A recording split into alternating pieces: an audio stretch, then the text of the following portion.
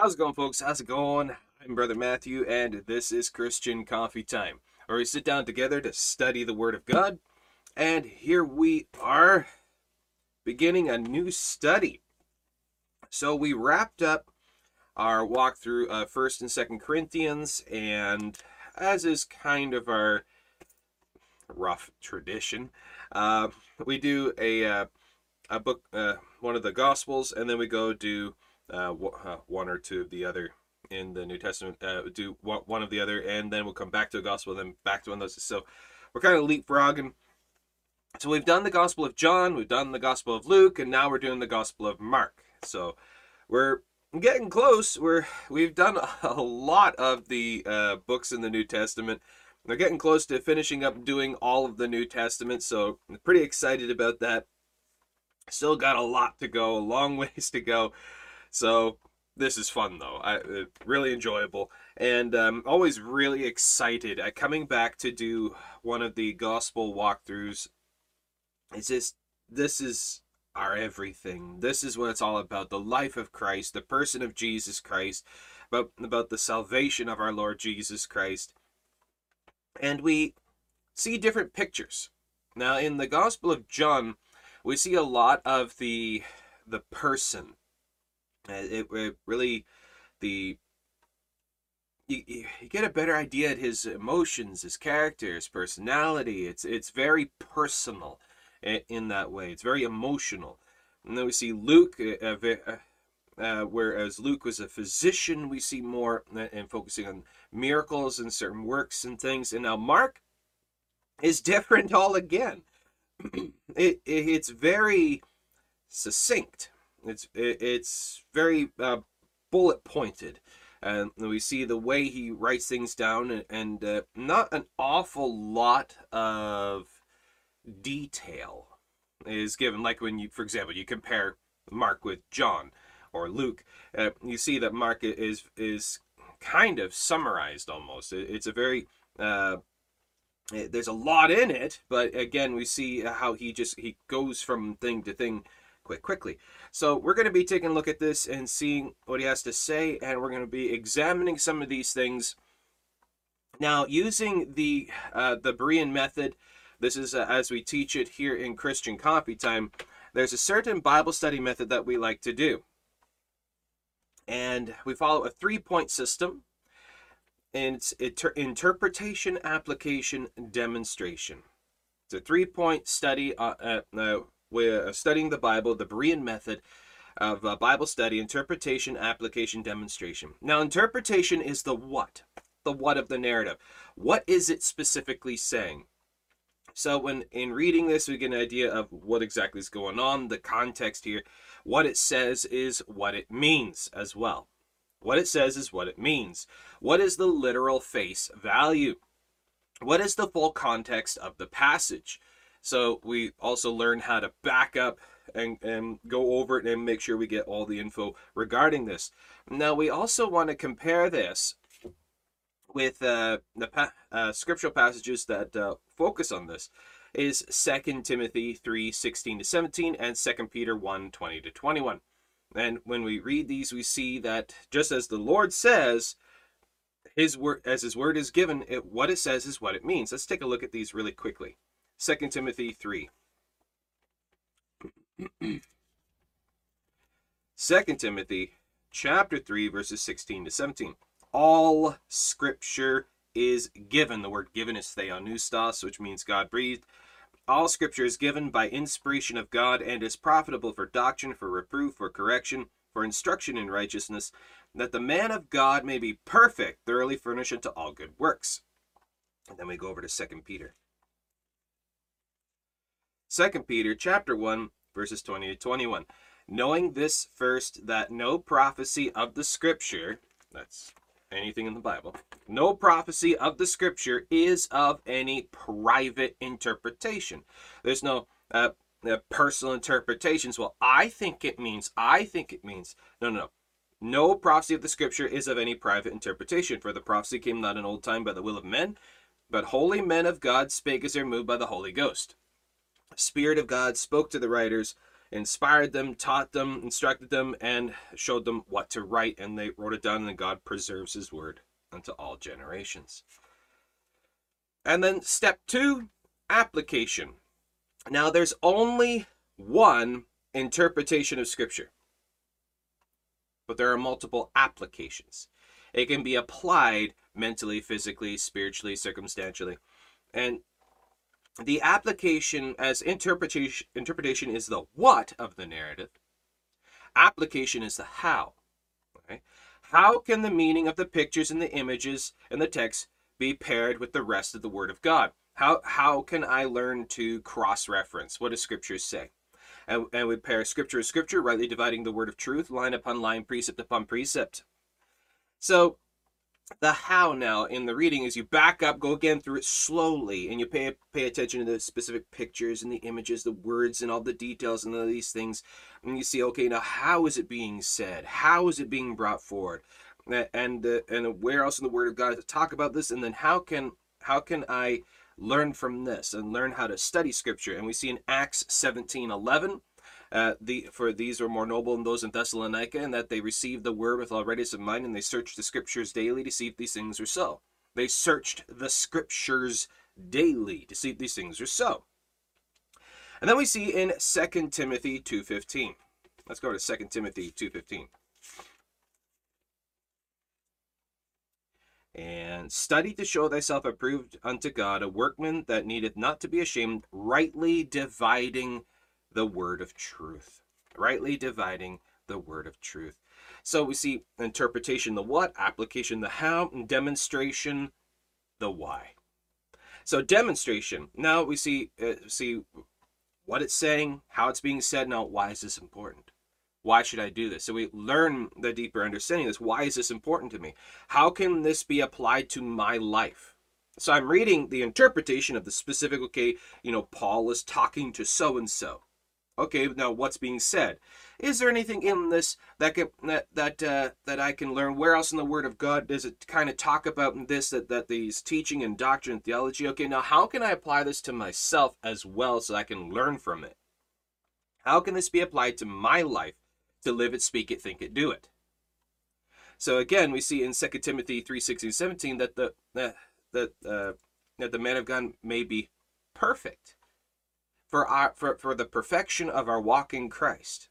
And we also see in Ephesians chapter 6 all about the armor of God, resisting the devil, and that learning to walk in the Lord. And so we see personal application as well comes from this. So I learn, okay, what's being said, how it's being said, and how to apply it to my life. This is the Berean method.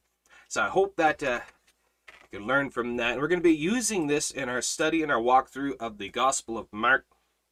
We'll see how far we get today. This is kind of introduction to the Gospel of Mark, and just some summarizations of some things going on here, and again going over some things that we've discussed a million times, but we're going to do it 1,000,001. So I hope you don't get bored with it, and if you get bored with this, then there's something wrong with you. All right, so please go grab your Bibles, notepads, and pens, grab your tea, grab your coffee, and turn with me to the Gospel of Mark. And I just realized I've been rushing like crazy this morning. I forgot to change this. We're no longer in Corinthians. All right, so okay.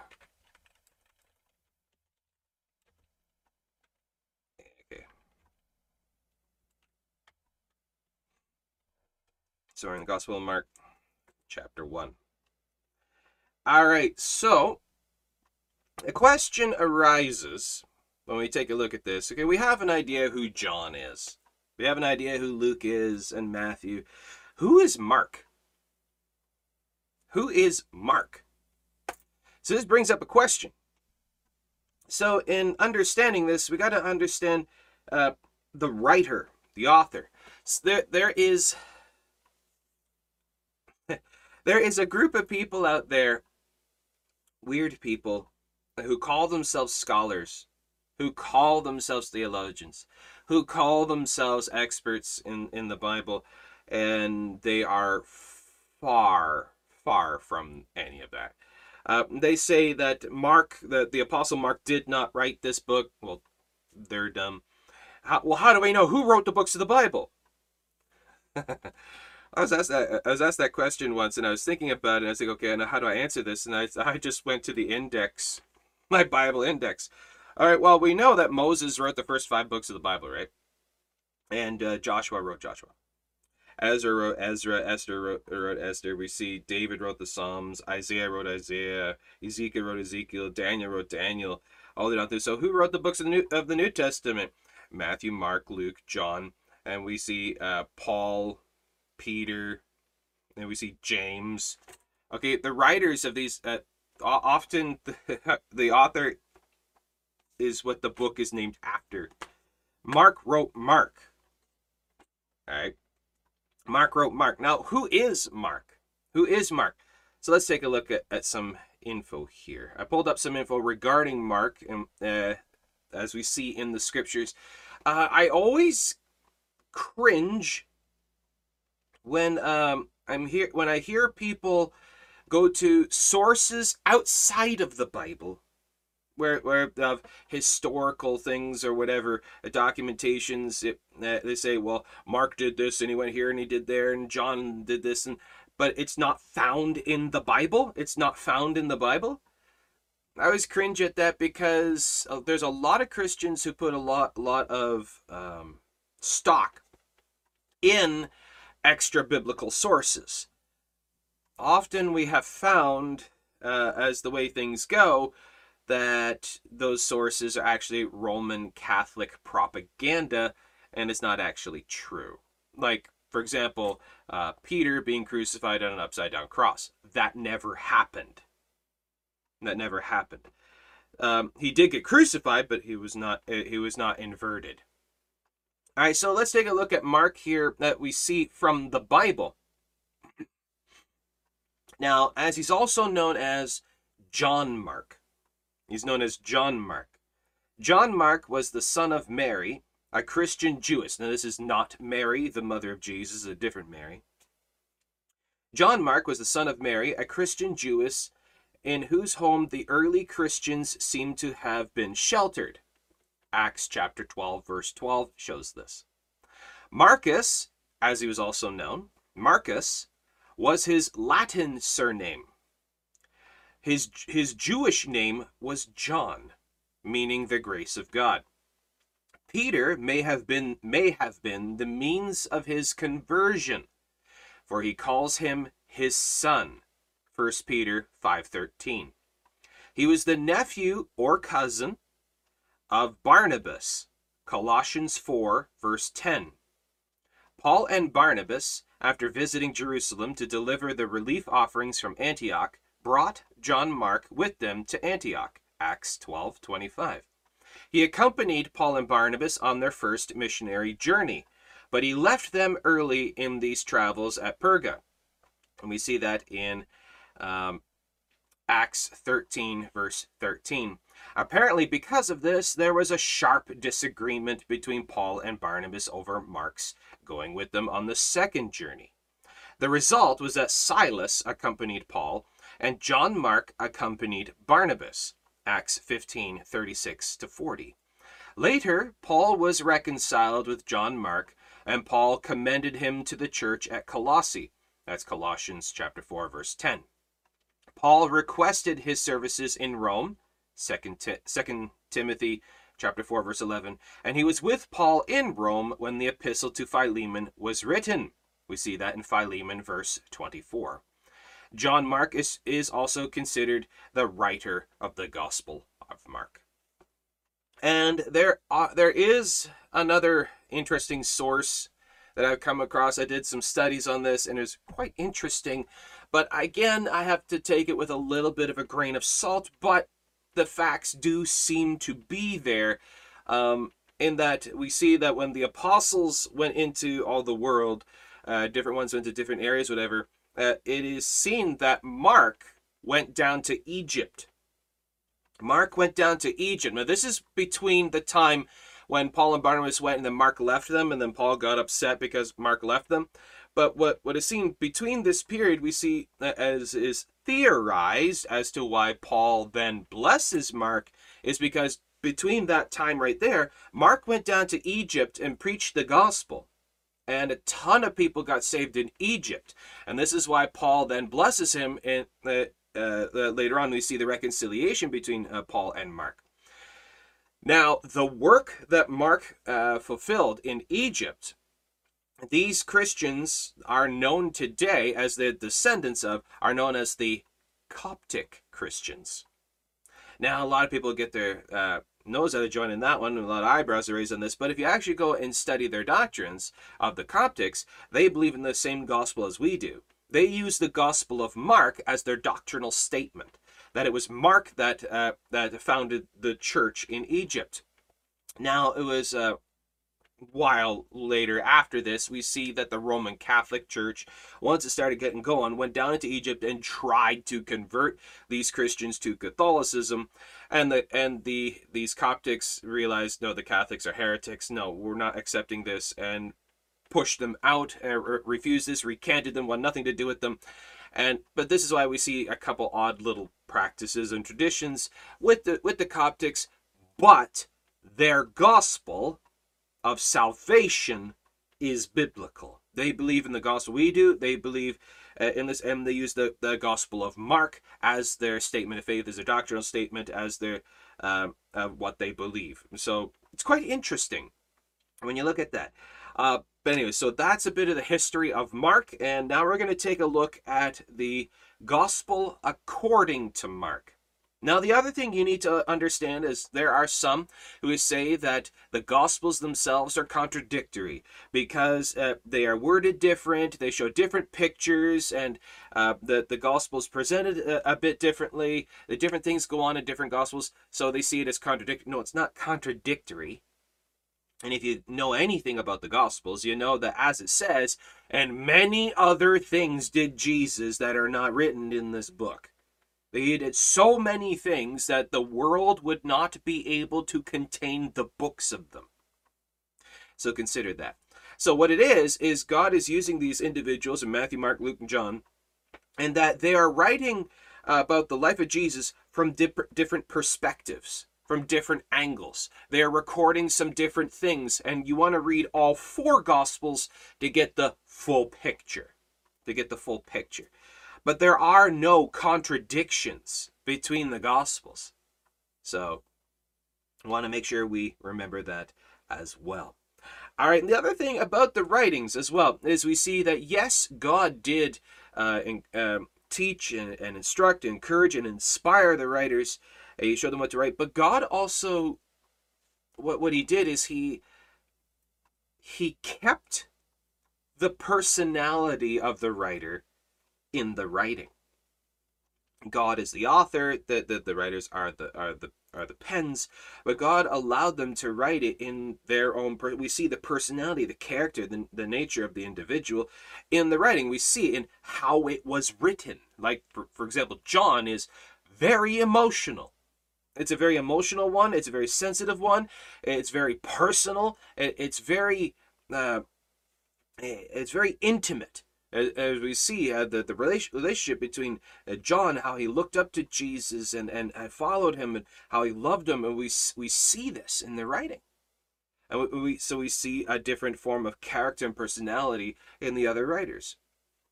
So with this, let's take a look. The beginning of the letter is also very important, as we see how they write it and what it's about. We see Luke. Luke was written a while later after all these things, and Luke wrote it a while later after the ascension, all this stuff. We see it's a letter to Theophilus, detailing all the things that went on as he's giving the gospel of the whole story of the life of Jesus Christ. He's recounting all these things, and the Spirit of God is sparking the memory, sparking the understanding of all these things in him, so that he wrote down all the details without contradiction. It wasn't like he was sitting there, okay, what happened again? I don't remember. It was just flooding to his mind, and the Lord is causing him to remember. Just as Jesus said, that the Spirit, the Comforter, the Holy Ghost will cause you to be in remembrance of all these things. And that happened to Luke, as we see that in his letter to Theophilus. Now, Mark He's writing down a detailed, just kind of like bullet points, summarizations of all the things that happened, and we take each of these things one point at a time, and we look in the other gospels, we look throughout the rest of the Word of God, and we see it fleshed out in the others.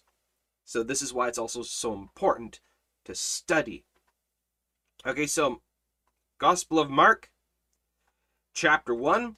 And if you have any comments, questions, issues, insights as we go along through here, that as long as it's related to the study at hand, please by all means go ahead, ask away.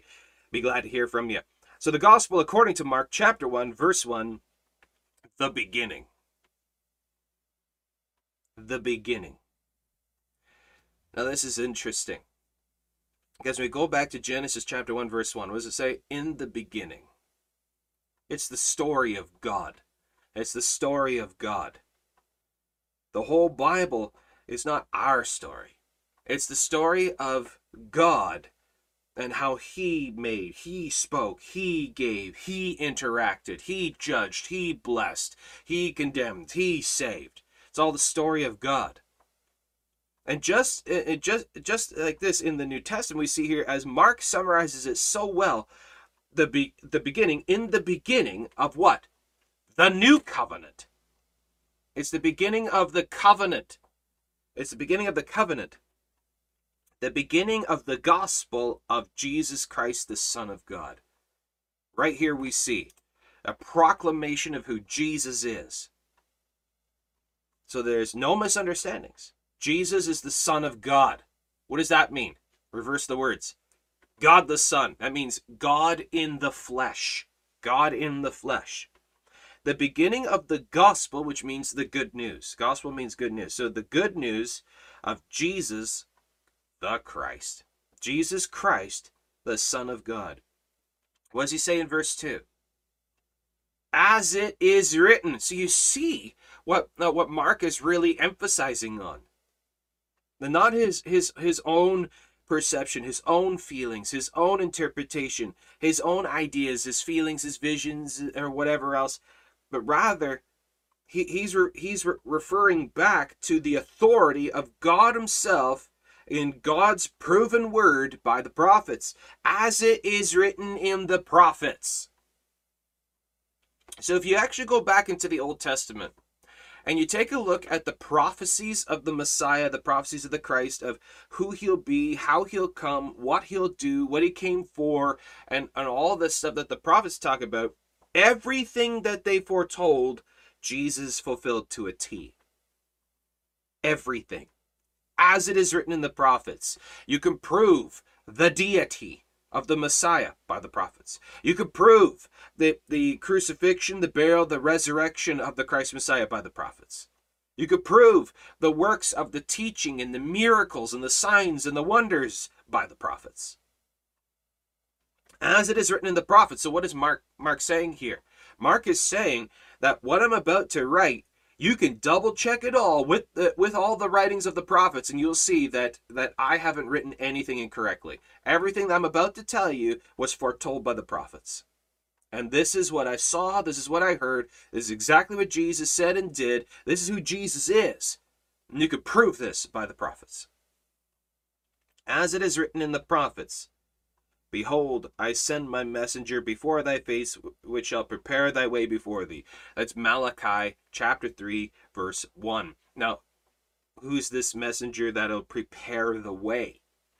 Well, we looked at this before in a previous study, and we saw this is John the Baptist. And you can refer back to my video on did the Jews know who Jesus was?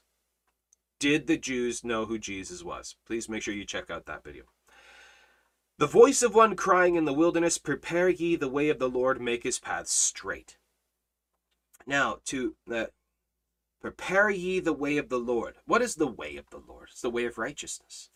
The way of righteousness. Now, we took a look at the word straight before, and we see this is referring to not like, a road, but is it talking about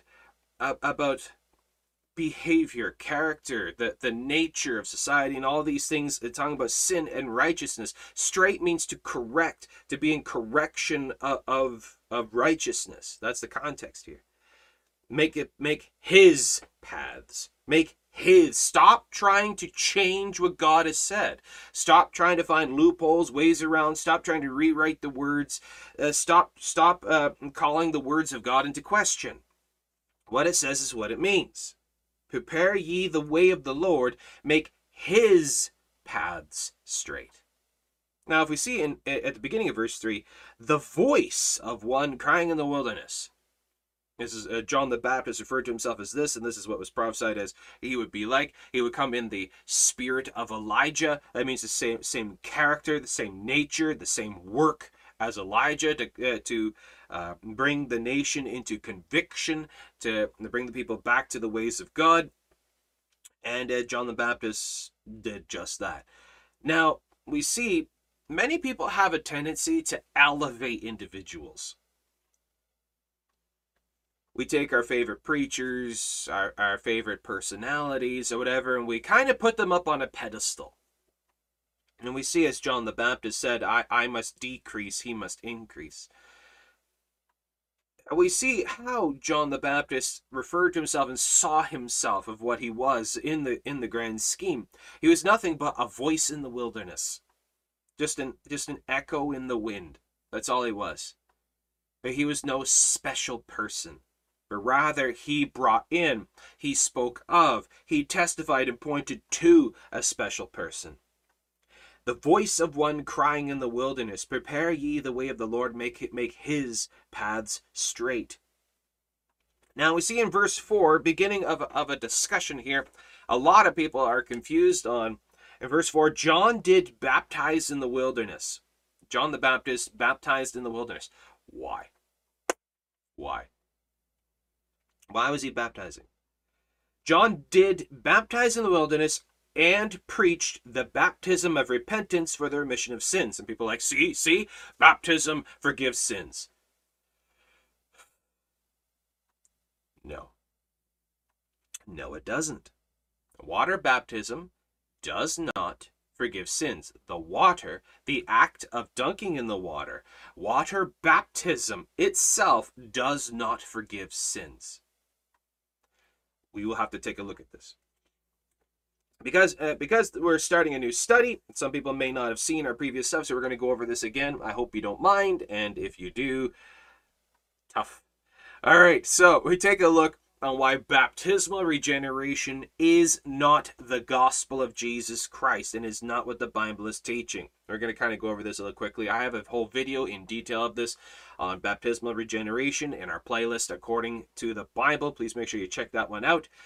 Now, again, we take a look at what does the Bible say, how is one forgiven? And to quickly summarize, we see in Ephesians chapter 1, verse 7, in whom, Jesus, in whom we have the redemption, redeemed, bought out, changed, made new, saved. We have redemption through his blood. Redemption through his blood. The forgiveness of sins according to the riches of his grace. According to the riches of his grace. All right. Now, what is grace? Grace is the unmerited favor of God. The unmerited favor of God. That I didn't merit it. I didn't earn it. It's not a reward. I don't deserve it, but he gave it to me anyways because he so loved me. All right. So we see in verse 13, in whom ye also trusted after that ye heard the word of truth, the gospel of your salvation, in whom also after that ye believed, you were sealed of the Holy Spirit of promise. Okay, so hold your finger there and go over to Acts chapter 10, verse 43. To him gave all the prophets witness that through his name,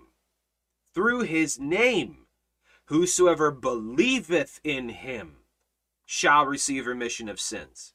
And Romans 10:9-10, and Acts 16:30-31, and John 3:3-5, and John 3:16-18. We see all down through the Word of God, salvation is by grace through faith, by belief alone. Period. That's what it says. Now, the other point that we want to bring up here is why John was baptizing. And we see something that John also says. about Jesus, that I indeed baptize you with water, but one is coming after me who will baptize you with the Holy Ghost and with fire. What does that mean? What does that mean? The one is coming after me who will baptize you with the Holy Ghost and with fire. Well, let's take a look at Titus chapter 3, verse 5. Titus chapter 3, verse 5. Now we see in Ephesians chapter 2, verses 8 and 9, for by grace are ye saved through faith, and that not of yourselves. Is water baptism something you have to do? Yeah. And that not of yourselves. It is the gift of God, not of works, lest any man should boast. So it's a gift, not a reward. It's not something you earn. So in Titus chapter 3, verse 5, not by works of righteousness. What's that? Religious actions. Religious actions. Religious works. Acts of religiosity. Religious tradition. That's what that means. And not by works of righteousness, which we have done. Water baptism is something you do, and it's a religious action, it's a religious work, that until I do X, I can't receive Y. So if you're saying your salvation, your forgiveness of sins is dependent upon you doing an action, doing an actual physical work, a physical tradition, is something you have to do, that you can't receive this until you do a thing, that's righteous works to earn to gain. I don't care how you try to worm your way around that, try to reword that. That's literally, by definition, what baptismal regeneration is. Righteous works to earn to gain, and that contradicts massive portions of Scripture. So Titus 3:5, not by works of righteousness which we have done, but according to his mercy saved us. What's that? Grace. How does he save us? How does he save us? By his mercy, how does he save us? By the washing of regeneration and renewing of the Holy Ghost. That the Spirit of God comes down, washes you clean and cleanses you. What did John the Baptist say? He will baptize you with the Holy Ghost and with fire. That's the purging, cleansing power of the Spirit of God that comes upon you, washes you clean of your sins, seals you, makes you new. It's the washing of the Holy Spirit of God. You are literally replacing the Holy Ghost with water by the gospel of baptismal regeneration. So, there's that. So, baptismal regeneration is righteous works to earn to gain, a works-based gospel, a false gospel. So let's go back to Mark chapter 1. Now, why was John the Baptist baptizing in the first place? Well, let's read. Okay, verse 4, John did baptize in the wilderness and preached the baptism of repentance for the remission of sins. And there went out unto him all the land of Judea, and they of Jerusalem. Now, you remember when I did my video on, did the Jews know who Jesus was? And it's a really interesting study, and you see the proliferation of the news of the Christ Messiah, and how all throughout the hill country about John the Baptist when he was born, and they knew who he was. He was foretold 400 years prior by the prophet Malachi, and everybody knew who John the Baptist was, and it went all throughout Israel. And now, and we see later when Jesus was 8 days old, and Mary and Joseph brought him to the temple, and they were met by the prophets and prophetesses, and these individuals went all throughout Jerusalem proclaiming that the Christ Messiah had come. And then we see later on, when the wise men came, it says they went to see Herod, and went all through it. All Jerusalem was in an uproar on this about this new king that the wise men were talking about, and the news about all that went everywhere. And we also see the shepherds, and they went everywhere proclaiming that the Christ Messiah had come. And we see here at the River Jordan, what does it say? All the land of Judea and they of Jerusalem came down to John the Baptist to hear of him. And what did he do? He pointed out Jesus Christ to all these people as the Lamb of God, the Christ Messiah that would come. So they all knew who he was. And then it says that that Jesus and his ministry, his fame went all throughout the land. And it says in the Gospels, entire towns and cities would empty out and come to see him. So everyone knew who he was. And we see in, I think it's John chapter 7, where Jesus says, "You know who I am." So it's really interesting.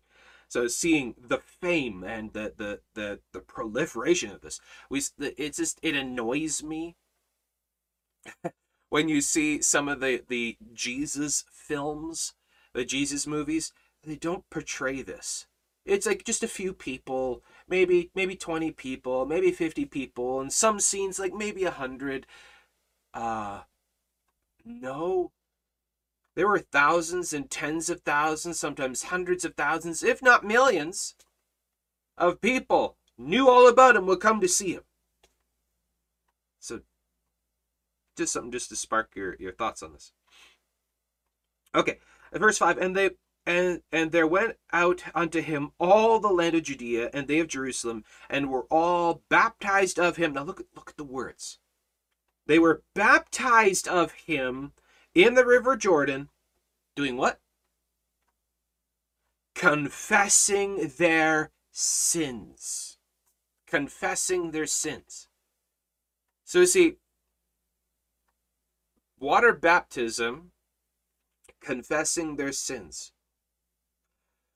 Now, this is interesting. This is before the cross.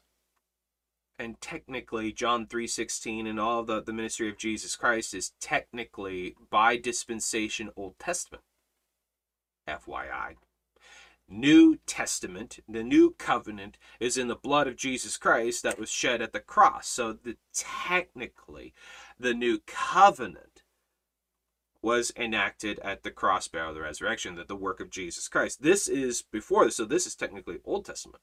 John 3:16 is Old Testament. Do you ever think of that?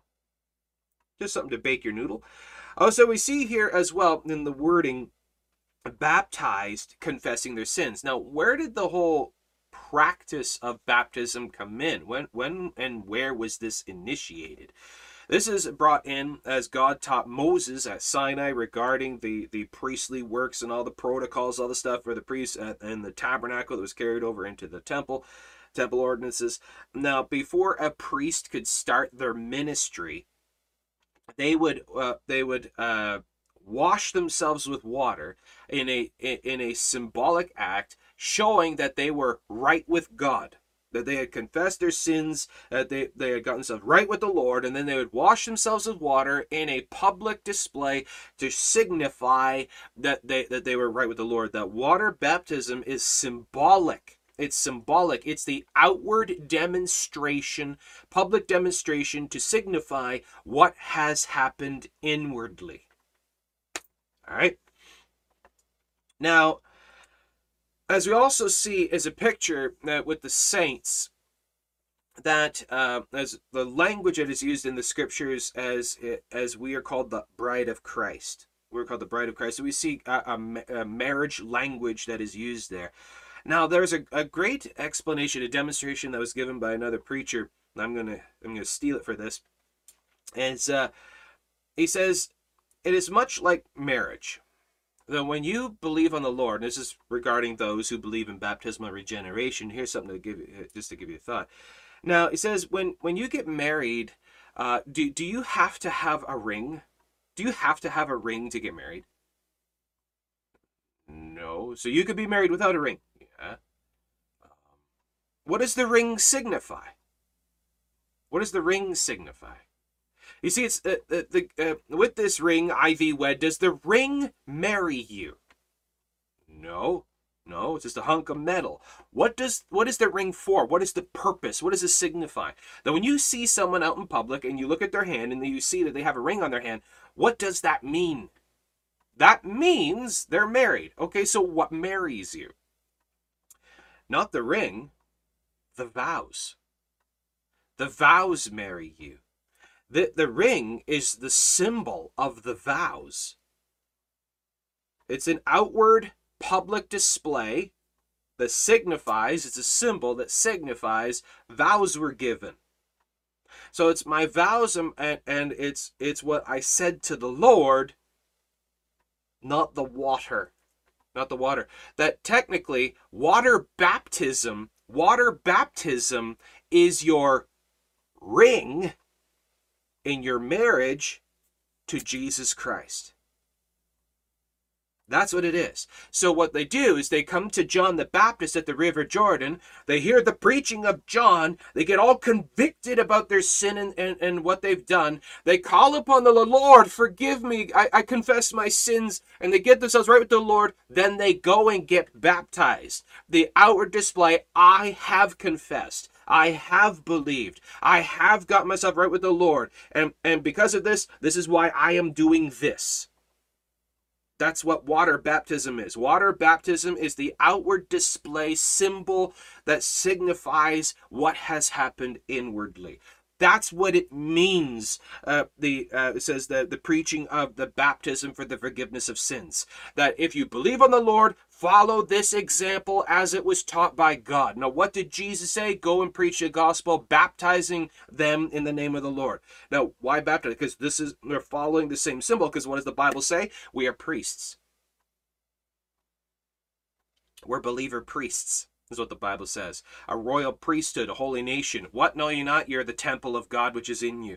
So following the ordinances as was handed down by God, that before the priests could start their ministry, they would get dunked in water to signify that they were right with the Lord. They would be water baptized. That's what the Bible says. So, there you go. Now, just in addition to all of this, I just want to throw this out there just for fun, that for those who still want to argue this, well, what do you do about this, or what do you do about this? Okay, let's just go down really quickly through some of these arguments. Now, firstly, baptismal regeneration is not the gospel of Jesus Christ, because if it was, it would immensely contradict the very definition of grace. Grace means the unmerited favor of God. But if I have to do something to earn it, grace ceases to exist. And we see that grace is the unmerited favor of God. It's given by grace. It's not something I earn or I maintain, I gain. It's not a reward. Okay? Now, if baptism as well, if water baptism is so important that you must be baptized to have your sins forgiven, then I guess the thief on the cross is in hell. And the baptism regenerationist argument is, well, God made an exception for him. Okay, so I guess there's more than one way to heaven then, isn't it? Is that what you're saying? There's more than one way to heaven? That God can literally save people in other ways than other than what the Bible says? That there's more than one way, one truth, one life? I didn't know God makes exceptions to salvation. No, that's stupid. We see the thief on the cross is a great example of this. Today you will be with me in paradise, he says to the guy.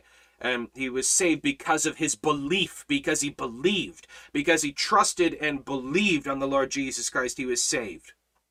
All right? Now, we'll get down to John. There's some more information I want to give on John and why he was baptizing. That's really interesting. So I'll come back to that in just a moment. But I just really want to nail this one down. All right. If baptism itself is so important, if water baptism is so important for your salvation, why didn't Jesus say so in John chapter 3, verses 16 to 18 to Nicodemus?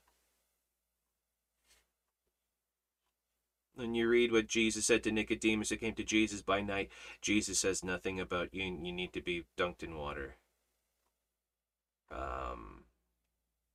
That's awkward.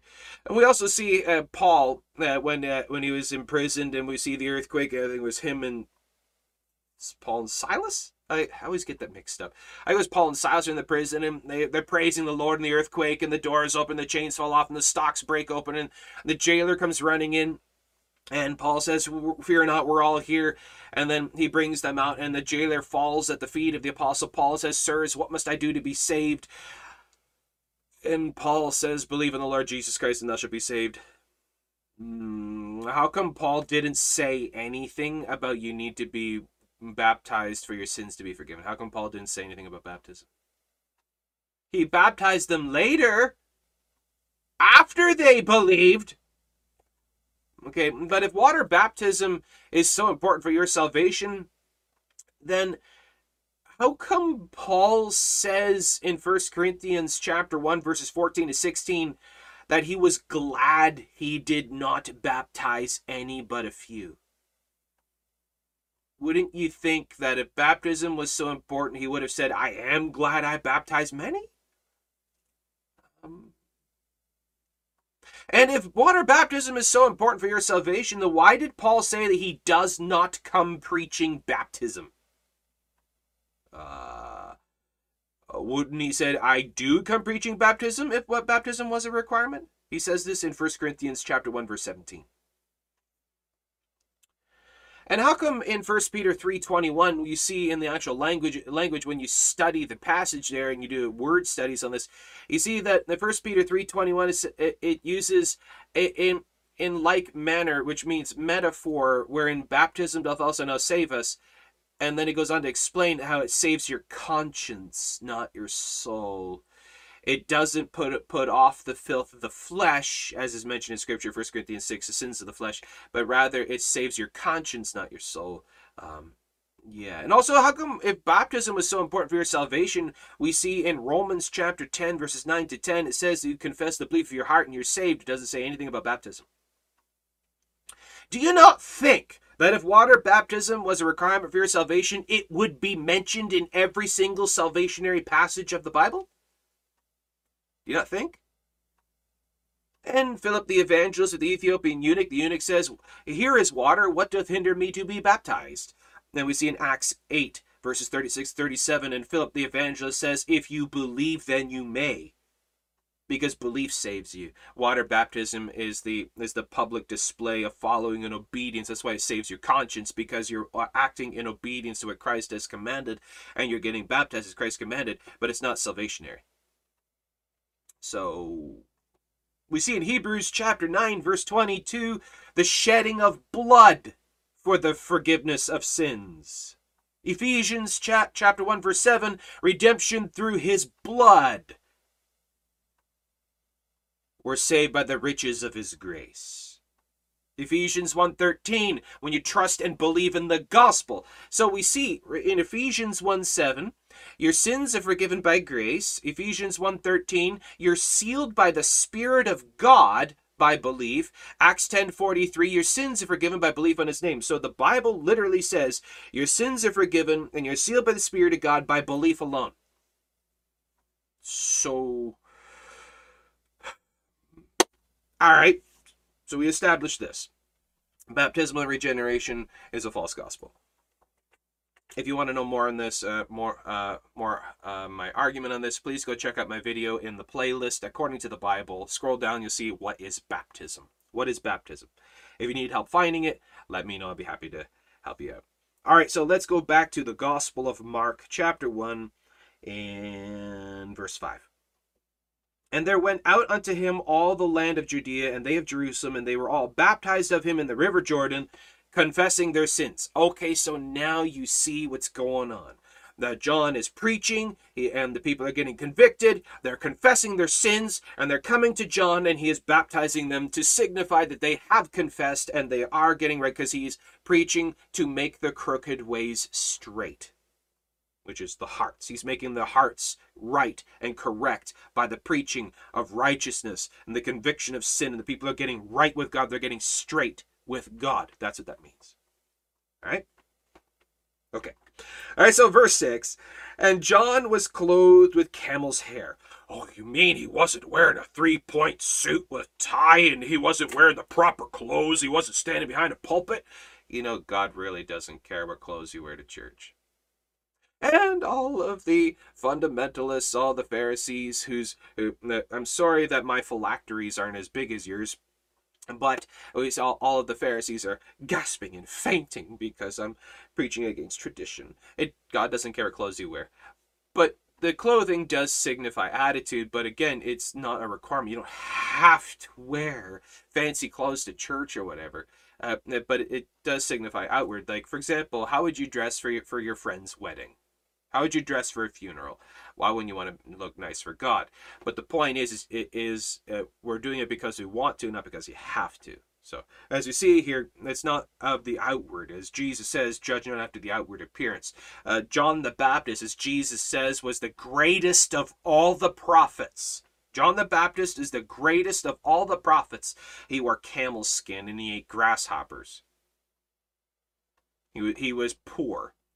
The sky was his roof. He had no home. So, John was clothed with camel's hair, and with a girdle of skin about his loins, he did eat locusts and wild honey. So, quite a character. He looked like a wild man. So this is also why we shouldn't judge after the appearance. Well, who's the better preacher? Well, which one looks nicest? We're very biased by our outward appearance. So we judge people like this. But if some guy looked like a wild man and he wore this kind of clothes and he ate that kind of food, we wouldn't think much of him. We wouldn't really listen to him. We'd rather listen to the guy in the big fancy church and the big fancy suit and the big fancy pulpit with the big fancy education. This is why God uses the base things of the world to confound the wise. So just something to think about. And we see that Mark is recording now what John the Baptist looked like. The kind of character.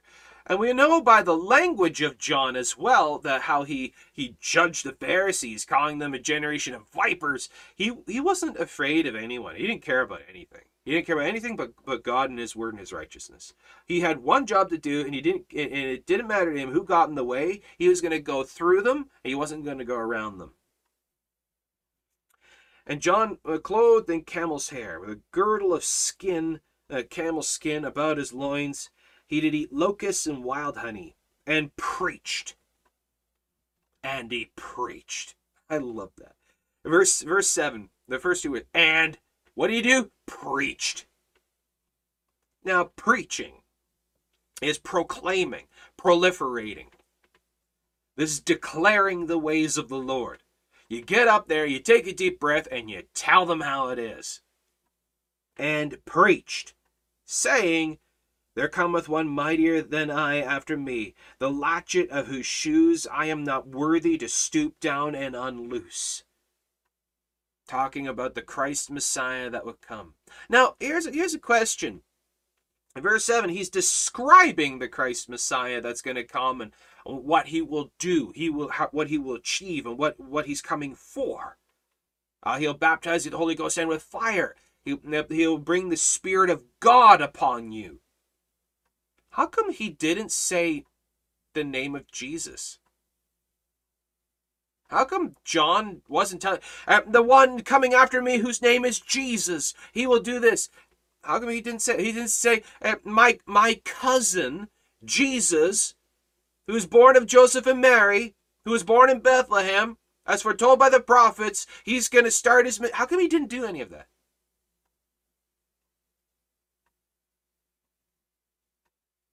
Because he didn't know. Well, how do you know he didn't know? Go to the Gospel of John. The Gospel of John, chapter 1.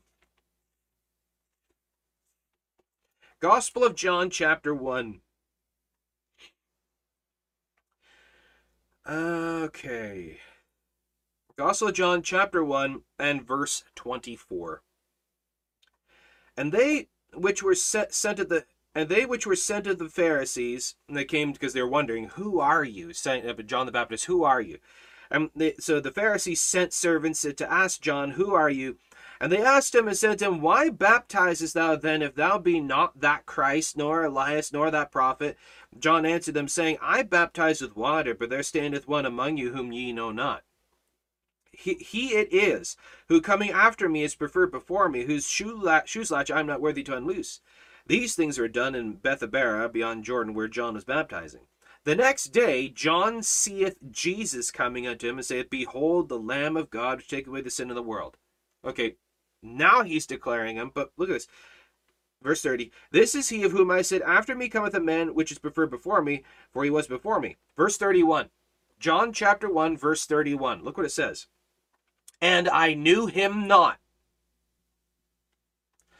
That time had gone by in Jesus and his growing up and all this, that John and Jesus were apart long enough that John did not know who Jesus was. And I knew him not. That to look at him, I didn't recognize him. I didn't know who that was at first. And I knew him not, but he should be made manifest to Israel.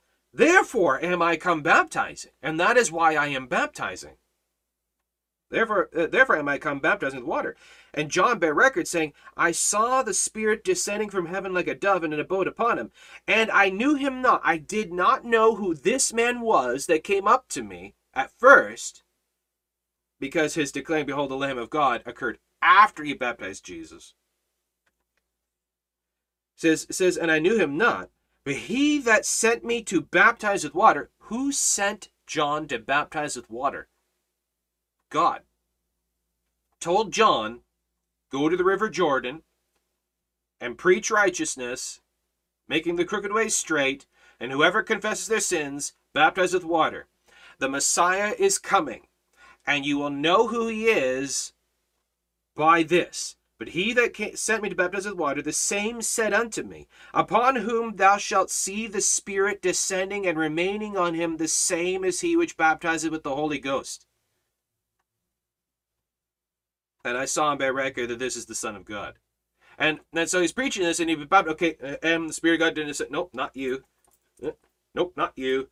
Not you. And then along comes Jesus, and he baptizes Jesus, and the Spirit of God descends on him, and he's like, Behold the Lamb of God! And he found him. That's why he says, Behold the Lamb of God to take away the sin of the world.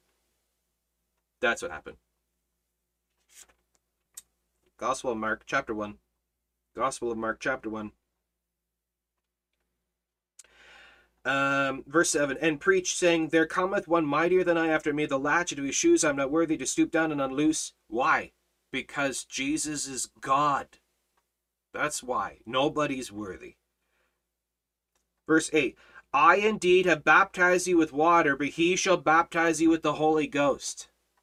It's the baptism of the Holy Ghost that saves you, not water baptism. Water baptism is the symbolic gesture action that symbolizes that you have been baptized by the Holy Ghost.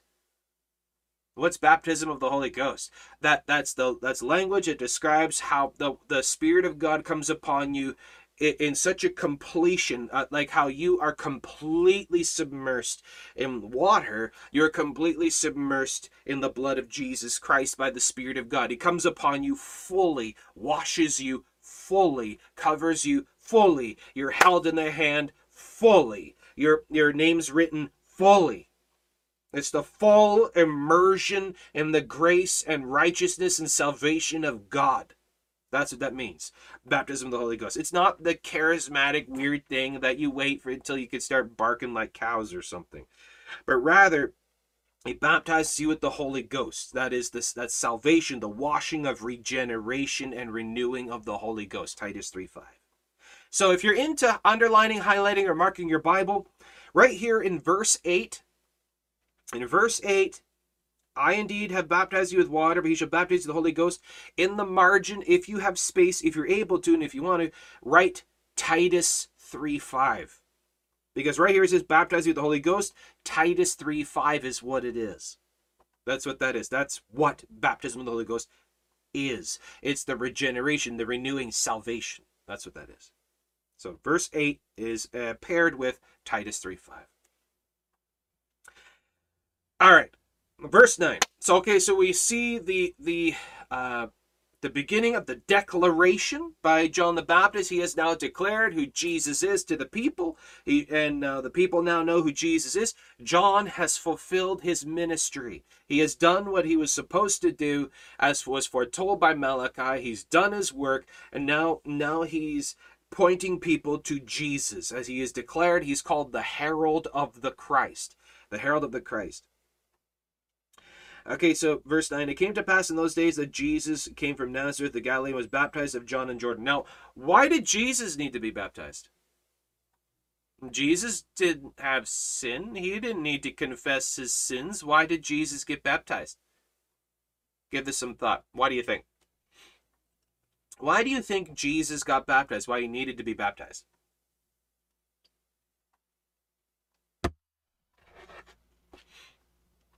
Because, well, no sin is involved with Jesus' baptism.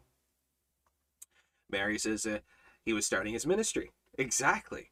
Now, we see, as I mentioned earlier about the priestly ordinances, the protocols of the priests, as we see in the Bible, Jesus is called our high priest. Now, why? Why is he called our high priest? Because following the language of the symbology and everything, the protocols as is done here, it was the high priest. The high priest is the one that once a year would take the blood of a lamb before the mercy seat and would anoint the blood on the mercy seat to signify the atonement for sins before God, as the sacrifice of the lamb, the shedding of the blood is done, and for the salvation of the people. And what did Jesus do? He went before the Father with his blood, and as our high priest anointed the mercy seat before God, as the Bible literally says he did. So we see here as Jesus as our high priest, as he's called prophet, priest, and king. He went in, and preaching like a prophet, he worked like a priest, and he is the King of Kings, as he fulfilled all these things. He wasn't just a prophet. He wasn't just a priest. And he's more than just a king. But he did the works like as, but he's much more than. So we see here as he's called our high priest. So before he could start his ministry, he followed the ordinances as he gave them to Moses years ago. As he fulfilled this, as before a priest to start the ministry, they washed themselves in water to show they were right and ready to start the ministry. And he set an example, and we follow his example. So there we go. All right, so okay, and the came to pass Jesus was baptized of John and Jordan, verse 10, and straightway coming up out of the water, he saw the heavens opened, and the Spirit like a dove. It wasn't a dove. It wasn't a dove, but if you were to explain what it kind of looked like a dove, but it wasn't a dove. It was like a dove descending upon him, as John 1:33-34. And simultaneously, something else happened. The heavens opened, and there came a voice from heaven, verse 11, and there came a voice from heaven saying, "Thou art my beloved Son, in whom I am well pleased." The voice of Almighty God spoke from the sky, saying, "This is my beloved Son, in whom I am well pleased." So you see, Father, Word, and Holy Ghost, all right there. That this is the beginning of the work of God. God approved this. God justified this. God validated this. God put a stamp of approval on this. We see the fullness of the Godhead right here. Isn't that amazing? Thou art my beloved Son, in whom I am well pleased. Now, remember, what does it say? And there went out unto him all the land of Judea and they of Jerusalem. All the land of Judea and Jerusalem, everyone in Jerusalem, and of Jerusalem, and they of Jerusalem were there. Saw this and heard this. Now, this brings up an interesting point. A lot of people say, well, if God would just reveal himself to me, then I'll believe. If God would just do this, if God would say this, if God would just speak to me, if God would just show me, then I'll believe. How many miracles and signs and wonders and supernatural manifestations did the people receive by the hand of Jesus and they still didn't believe? People literally raised from the dead. We see lepers healed, blind see, lame walk, deaf hear, mute talk. We see literally the Spirit of God descending on Jesus, the voice of God from the sky. I mean, like, what What do you need so that you would believe? This is why Jesus, blessed are those who have not seen and yet believe. This is why experiences aren't as important as belief of faith and truth of doctrine. And many other things did Jesus in the sight of them, proving who he was, and they didn't believe. So you can't always account on experiences to sway a person to salvation.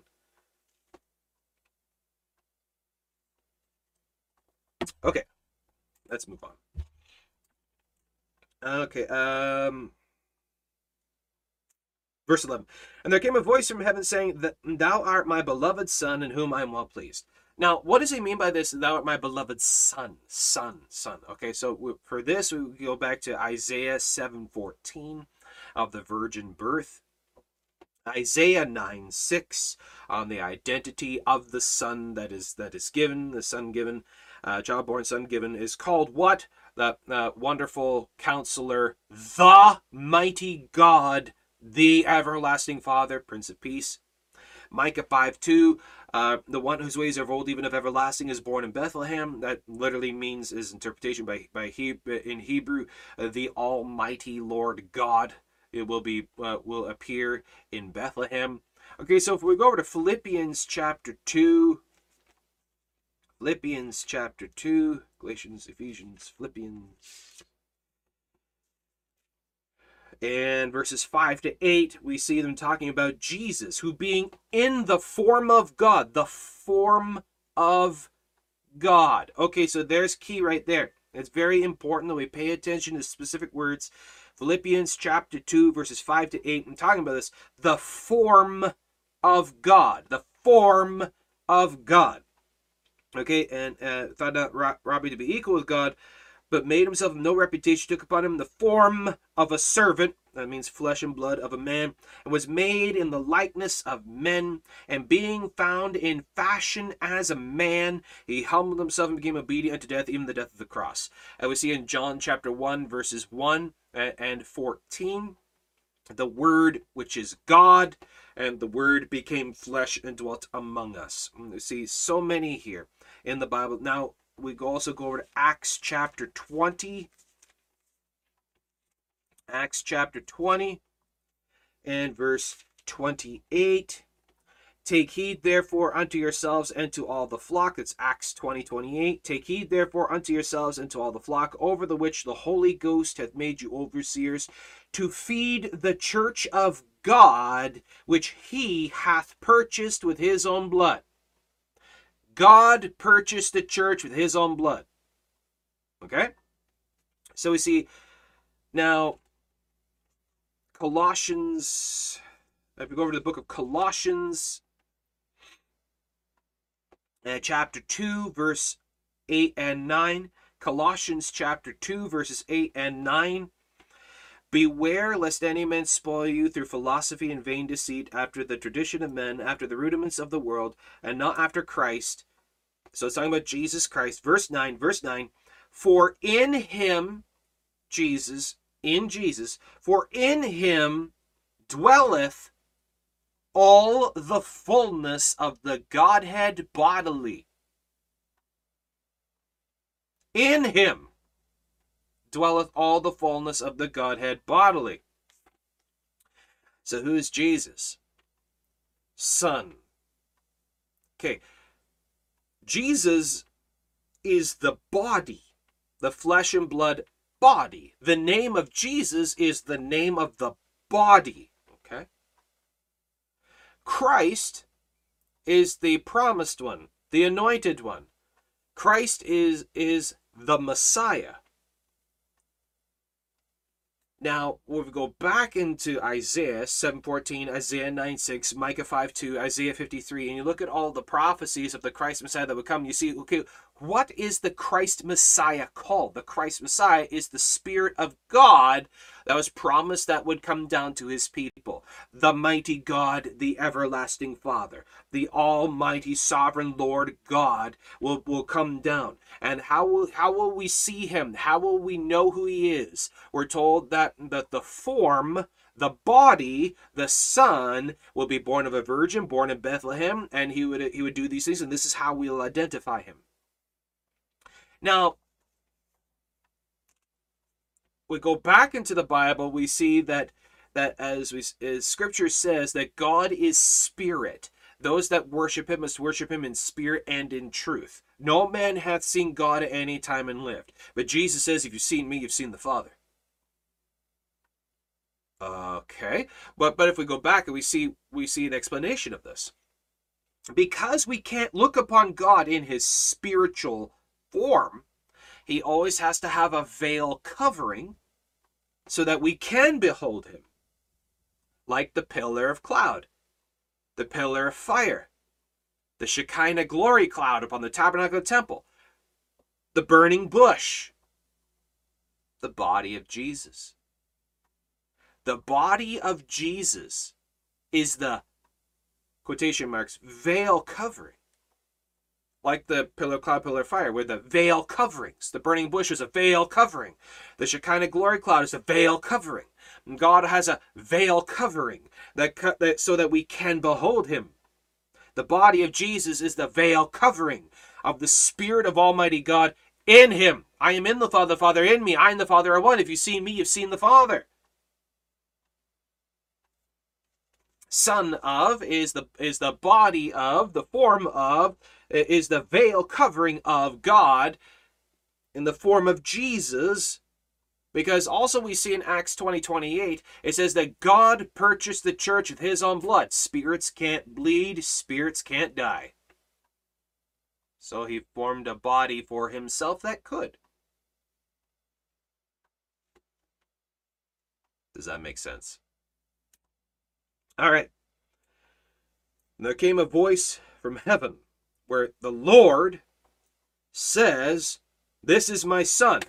This is my body, this is my form. Where the Lord is justifying, validating, right here at the River Jordan, with John the Baptist and all the people, God is saying, this is my body. This is the form that is fulfilling the prophecies, as you were well aware of since the time that John the Baptist was born, since the time Jesus was born, and since the time that the prophets and prophetess told you all when he was 8 days old, and now you're being told again by John the Baptist, and now I'm telling you, this is who Jesus is.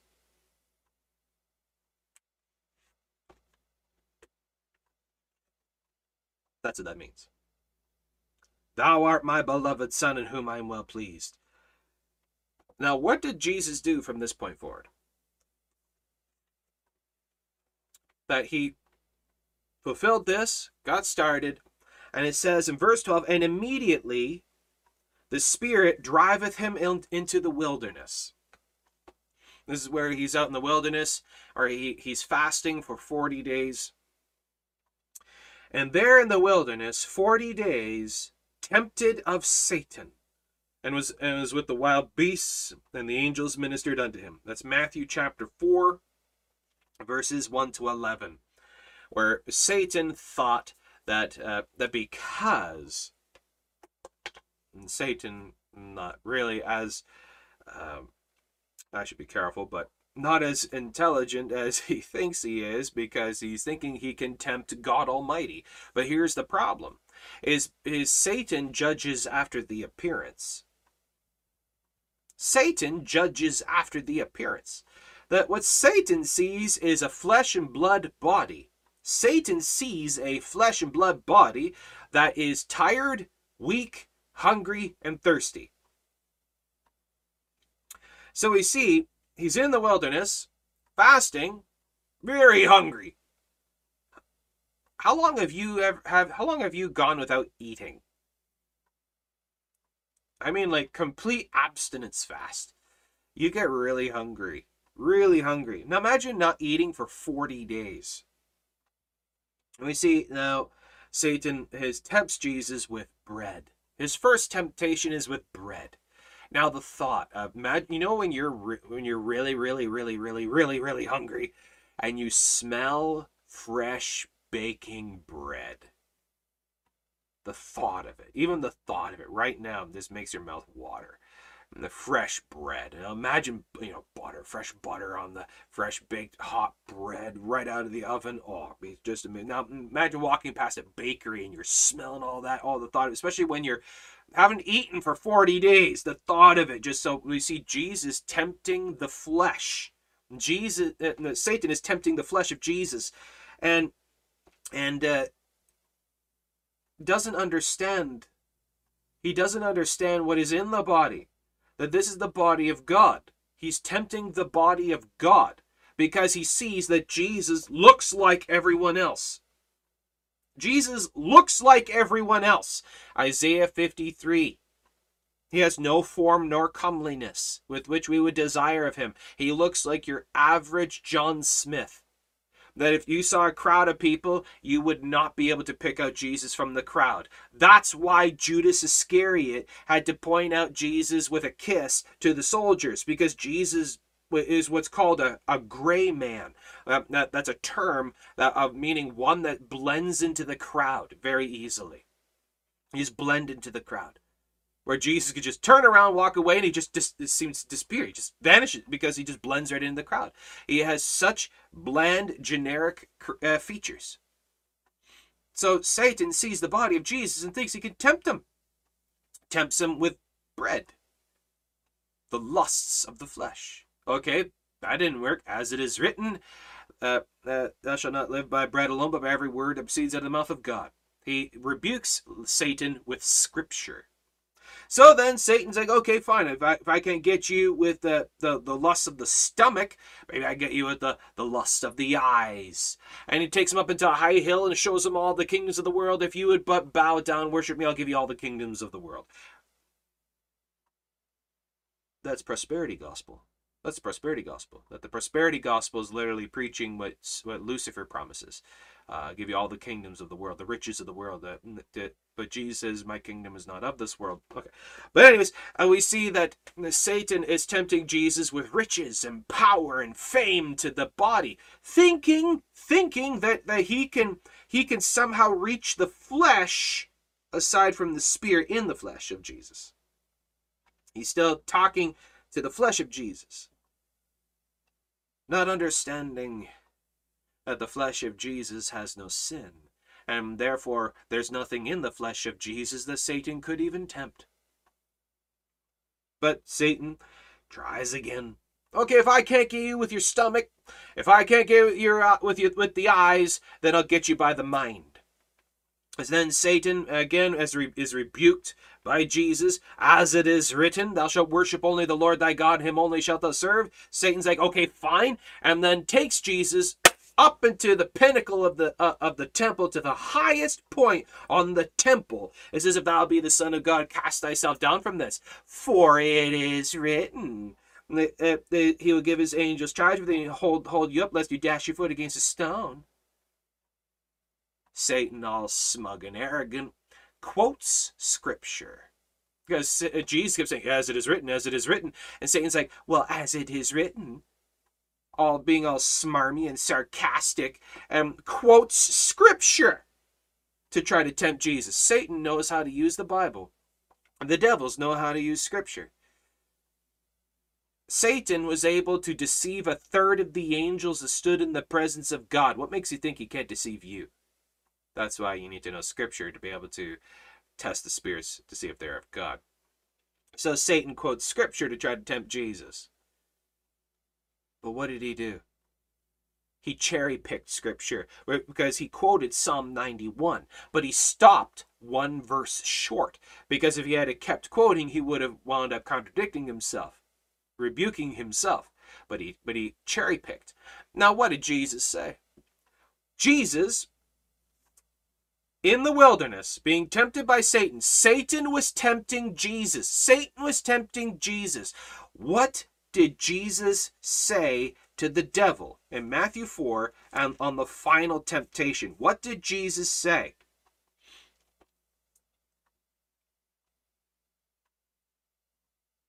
He says, thou shalt not tempt the Lord thy God. It is written, thou shalt worship the Lord thy God, him only shalt thou serve.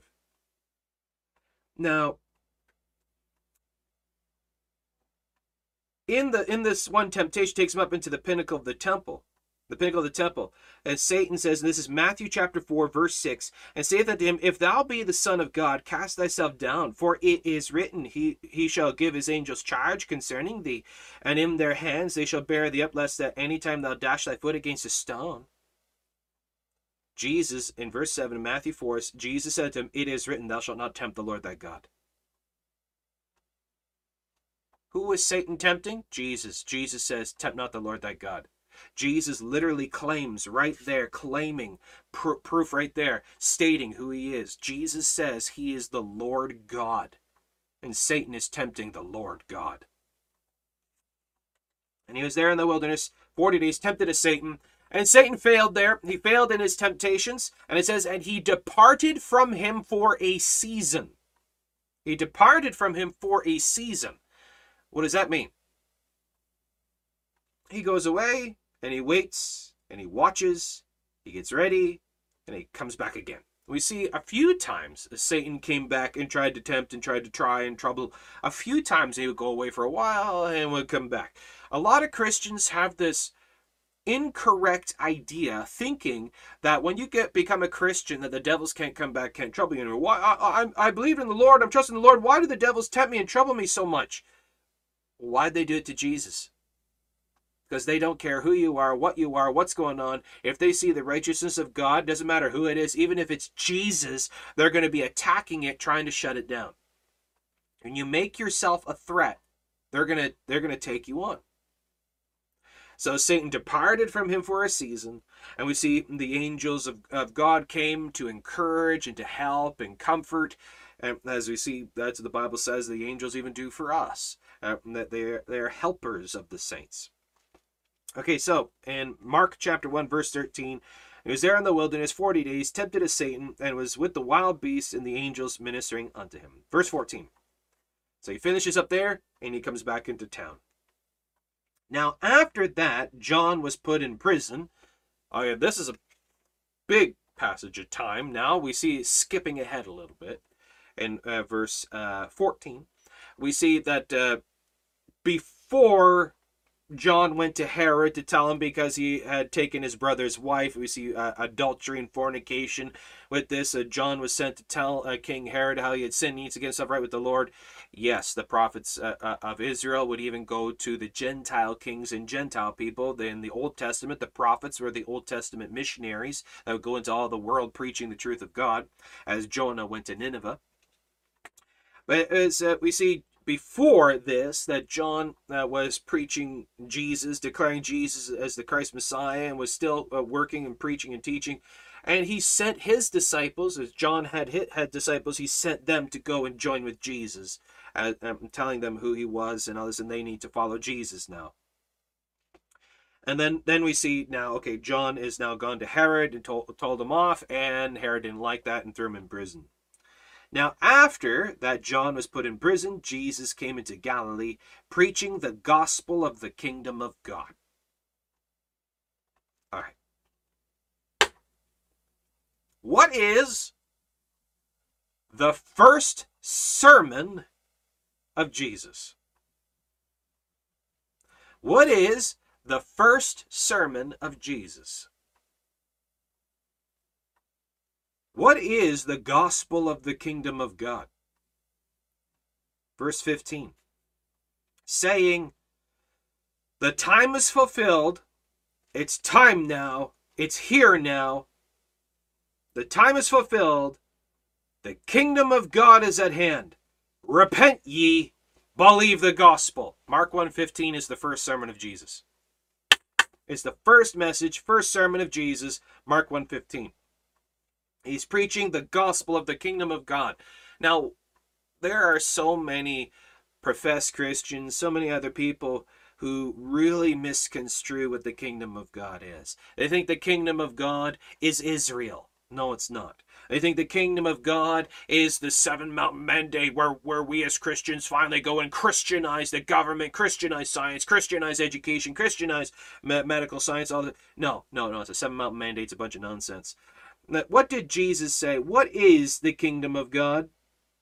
Okay, so we want to go to Luke 17. Matthew, Mark, Luke. Let's go to Luke 17.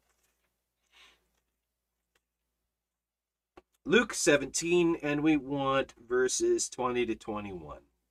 Luke 17, 20 to 21. Luke 17, 20 to 21, and when he was demanded of the Pharisees, they came to him, and the language, they came in such arrogance and obstinance. They demanded Jesus. They demanded of Jesus, when the kingdom of God should come. When is the kingdom of God going to appear? When are we going to see it in society? When are we going to see it here? When are we going to see the kingdom of God? And Jesus answered, the kingdom of God cometh not with observation. It comes not by sight. The kingdom of God cometh not with observation.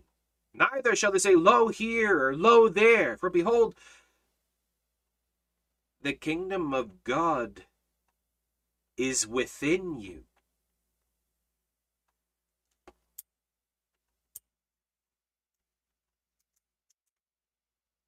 The kingdom of God is within you. What did Jesus say to Pontius Pilate? My kingdom is not of this world. For if my kingdom were of this world, then would my servants fight. The kingdom of God is not Israel. It's not the Seven Mountain Mandate. It's not some other thing we see on earth. The kingdom of God is within you, because what is the kingdom of God? What is the kingdom of God? What is the gospel of the kingdom of God? Salvation, the Spirit of God. Because what is within you? What is within you? What's within you? What enters you? What seals you? What washes you? What cleanses you? What holds you? God. God is the kingdom of God. The Spirit of Jesus Christ is the kingdom of God. The Holy Ghost, the Holy Spirit, the Spirit of Christ that dwells in the heart of every believer. Ephesians 3:17.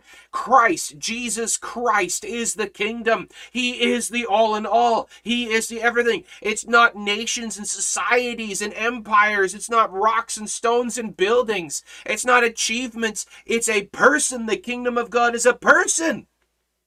It's him and where he is. Where he is. You heard the saying, home is where you hang your hat. The kingdom of God is where Jesus Christ is. And where is he right now? He's not on earth. He's within us. He's within us. Standing by the right hand of the Father. That's where the kingdom of God is. And how do I get there? By repent and believe the gospel. Believe in the Lord Jesus Christ. The time is fulfilled. The time is now. Let today be the day of salvation. The kingdom of God is at hand. What does that mean? What does that mean? It's right here, right in front of you, because who's saying it? Jesus. I'm right here, right in front of you. I'm presenting it. I'm showing you. I'm right here, right now, right in front of you. The time is now.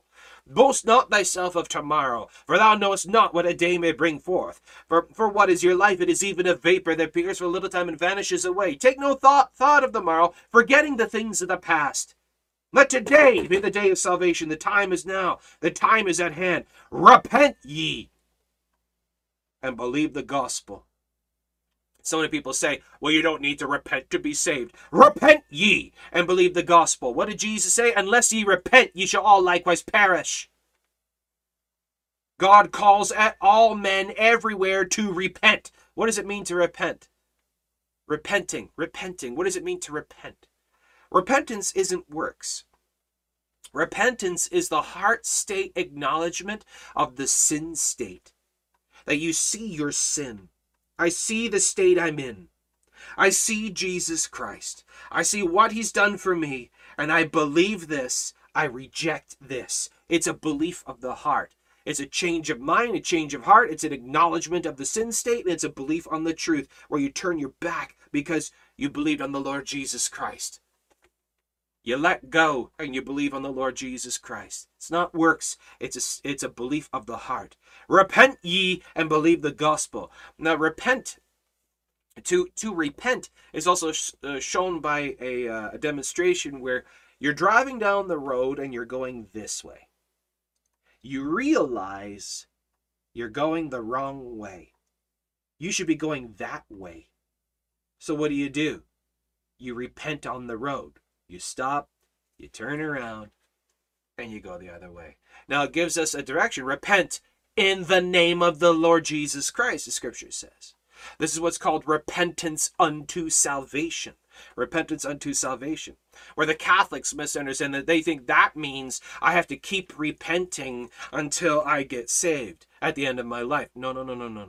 Repentance unto salvation is repentance brings you to the cross, because by the law I see my sin, I see who I am, I see what Jesus Christ has done, as that there must be the death of a lamb, the shedding of the blood and the death of a lamb for salvation, to save me from the condemnation of the law. Jesus Christ, the Lamb of God, who takes away the sin of the world. The law has convicted me of my sin, and I see the Lamb of salvation, and I believe. That's repentance unto salvation.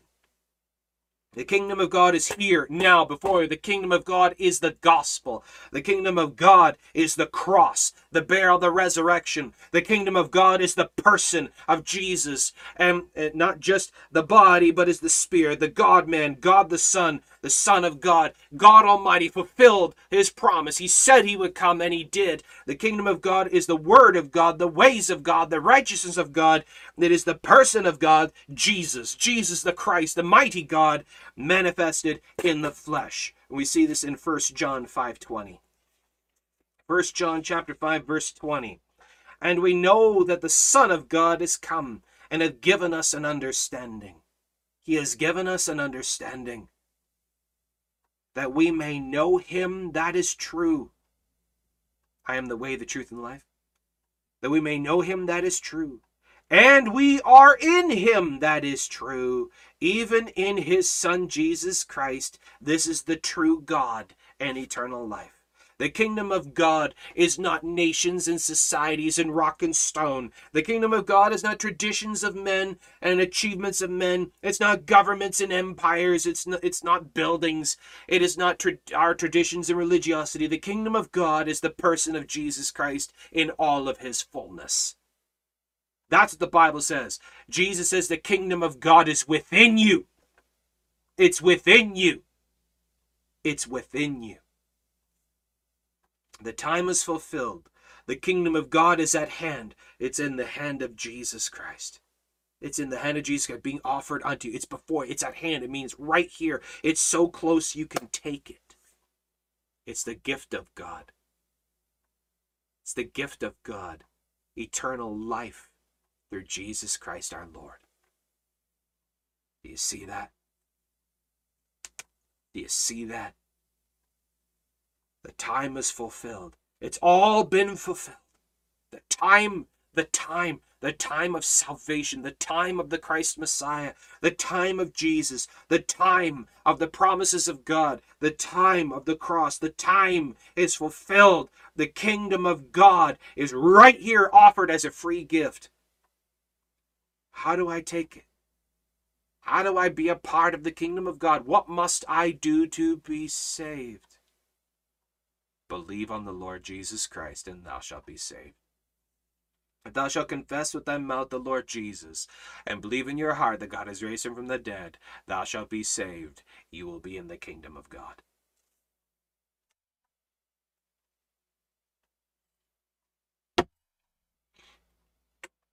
The kingdom of God is at hand. Repent ye, and believe the gospel. The first sermon of Jesus is the gospel of salvation. The first sermon of Jesus, repent. Repent. Repent. In the name of Jesus Christ. Believe the gospel. Well, now, what does it mean to believe? Now, we see belief. There's different forms of belief. There's a believing in and a believing on. Now, it's interesting when we see that when Jesus is talking to Nicodemus, when Paul is talking to the jailer, we see that they say, believe on. They don't say believe in. Believing in is intellectualism of the mind. But we see that you can miss heaven by 18 inches, the distance from the brain to the heart. We see believing on. It is putting your faith on something. You have in, as you understand, you have knowledge, you have the enlightenment. This is Hebrews 4-6 and Hebrews 10:26. It talks about those who have the enlightenment and they see it, they get it, they understand, and then they reject it. They're not yet saved. They resisted the grace. They resisted it. They were not yet saved. They had the enlightenment, the knowledge, the understanding, the intellectualism. But we see with this, then now you need to do something else. It says in Romans 10:9-10 to confess the belief of the heart. For out of the abundance of the heart, the mouth speaks, as Jesus says. And you put your faith on something. I use the analogy of the chair.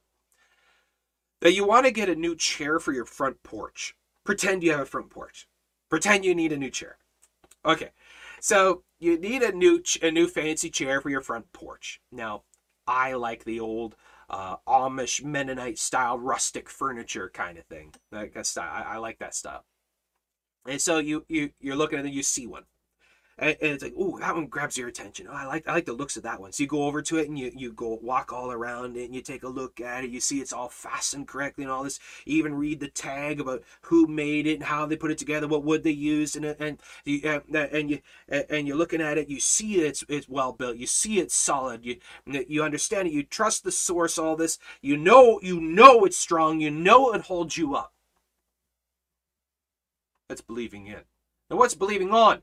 You sit on it. You put your whole faith and trust on the chair that it would hold you up by sitting in it. Put your faith on something. You put your faith on Jesus. You may know all about him. You may have heard of him. You may even read the book. You may even have read the instruction manual. All about it. You know. You'll get it. You understand. You have the intellectualism, the enlightenment. You get it. That's believing in. Believing on is now making it personal. To make it personal. You need to sit in that chair. You need to grab a hold of that cross. You need to grab his hand. You need to feel the nail print scars. You need to fall at his feet. You need to make it personal by confessing the belief of your heart upon out of the mouth, the belief of the heart, that you confess it, you introduce yourself, you talk to him, you make it personal. You need to put your faith on. You need to put your faith on the Lord Jesus Christ. Have you done that? Say, well, I said a prayer. That doesn't save you. 1, 2, 3, repeat after me, recite the magic incantation doesn't save you. It's the belief of the heart, not that because I said words, not because I said a prayer. It's the belief of the heart. Do you know who Jesus is? Do you know why he went to the cross? Do you understand that you're a sinner, condemned in your sins, and that you sinned of your will, and that you did these things, you broke the laws of God, you condemned yourself, but he so loved you, he made a way for you, and it's by grace. It's by grace. And you see Jesus, the Christ, the mighty God, who went to the cross for your sins. He shed his blood and died, was buried and rose again third day. Do you believe that? Do you know that to be true? Now have you personally told him, and told him from your heart, with the understanding and the knowledge, have you told him? That's how you're saved. That's how you're saved. Going to church doesn't save you. Reading the Bible doesn't save you. Being good and keeping the 10 Commandments doesn't save you. Getting dunked in water doesn't save you. Nothing saves you. For there's no other name under heaven given among men whereby we must be saved, but by the name of Jesus Christ. Or the name of Jesus, every knee will bow. Have you bowed at the name of Jesus Christ? Have you gone to him? Have you called him Lord? Have you believed upon him personally? Do you know for sure that if you were to die today, you'd be in the presence of God? We see that in 1 John 5:13. 1 John 5:13. These things have I written unto you that believe on the name of the Son of God, that ye may know, that ye have eternal life. You can have the absolute assurance. I know 100% that when I die, I'm going to be in the presence of God. My name's written in the Lamb's Book of Life. I know 100% beyond shadow of a doubt that I am born again, saved, that I'm held in the hand of God, that he will never cast me away, that no man can pluck me out. That means I can't pluck myself out either. I know that the salvation of my Lord, my God, my Lord Jesus Christ holds me, seals me, keeps me. He saves me. He regenerates me. He redeems me. I know this. Do you know? Do you have absolute assurance? Because the Bible says you can have absolute assurance. How? By believing on the name of the only begotten Son of God, the Lord Jesus Christ, God Almighty, manifested in the flesh. You can be in the kingdom of God by believing on the Lord Jesus Christ. What must I do to be saved? Believe on the Lord Jesus Christ. It's that simple? Yes. It's that simple. I don't have to do anything but believe. That's right. Not by works, not by righteous works. Galatians 2:16, not by works of the law. For if there had been a law which could have given life, verily righteousness should have been by the law. But it's not, but it's by the faith of Jesus Christ. The time is fulfilled. The kingdom of God is at hand. Repent ye, believe the gospel. First sermon of Jesus. This is the whole point. We see Mark summarizing these things. That it's all about this, the beginning of the gospel of God. The gospel of Jesus. Who is Jesus? He's God. What did he do? How did it get started? What's this all about? We see Mark excited. He can't wait to get to this. That we see him appointed at the beginning of the gospel of Jesus. It's the gospel of Jesus. It's not the gospel of denominationalism. It's not the gospel of what I think I feel. It's the gospel of Jesus. It's not the gospel of Mark. It's not the gospel of Matthew, Luke, and John. It's the gospel of Jesus. It's the good news of Jesus, but it is repeated by the mouths of the disciples. The gospel as told by Mark. The gospel of Jesus Christ as told by Mark. The gospel of Jesus as told by Matthew, Luke, and John. The gospel of Jesus as told by Paul and Peter and James. And it's the same gospel that carries all the way to today. It's not about going to church. It's not about doing good, being good, keeping the commandments, helping out, doing this and that, maintaining this, keeping this, abstaining from this, and holding to that. It's not about that. It's not about the outward man. It's about the inward. It's about the inner man. The kingdom of God is within you. But is it within you? Is it within you? Is the spirit of his dear Son within you? Well, how can I know? Well, you first must know Jesus. There are many that preach different Jesuses. Jesus even said, false prophets, false apostles, deceitful workers will arise. He says, and they will be preaching false Christs. Many false Christs will arise. He says, many will come in my name, claiming to be Jesus. Many will be coming in my name, saying, I am Christ, and will deceive many. Saying he's the Son of God, but he's not God. He's a prophet, he's not God. He's just a good man. He was just a holy man. He was just this, he was just that. Preaching a different Jesus. A Jesus that needs you to be baptized, to be saved. A Jesus that needs you to do this and keep this and maintain that and hold to this and achieve this or do whatever. Jesus doesn't need your works. It's not of the outward. He doesn't need your good works. Your neighbor needs your good works. God doesn't need your good works. Salvation is by Jesus Christ and Jesus Christ alone. He said, it is finished. That all the work, all the atonement, everything that is required, everything that is needed for your salvation was achieved on the cross, was achieved by his resurrection, was by the work of his dear Son, by the Lord Jesus Christ. He did everything that is required. Now he says, now just believe. Repent and believe. Repent and believe. Repent ye and believe the gospel. The kingdom of God is at hand.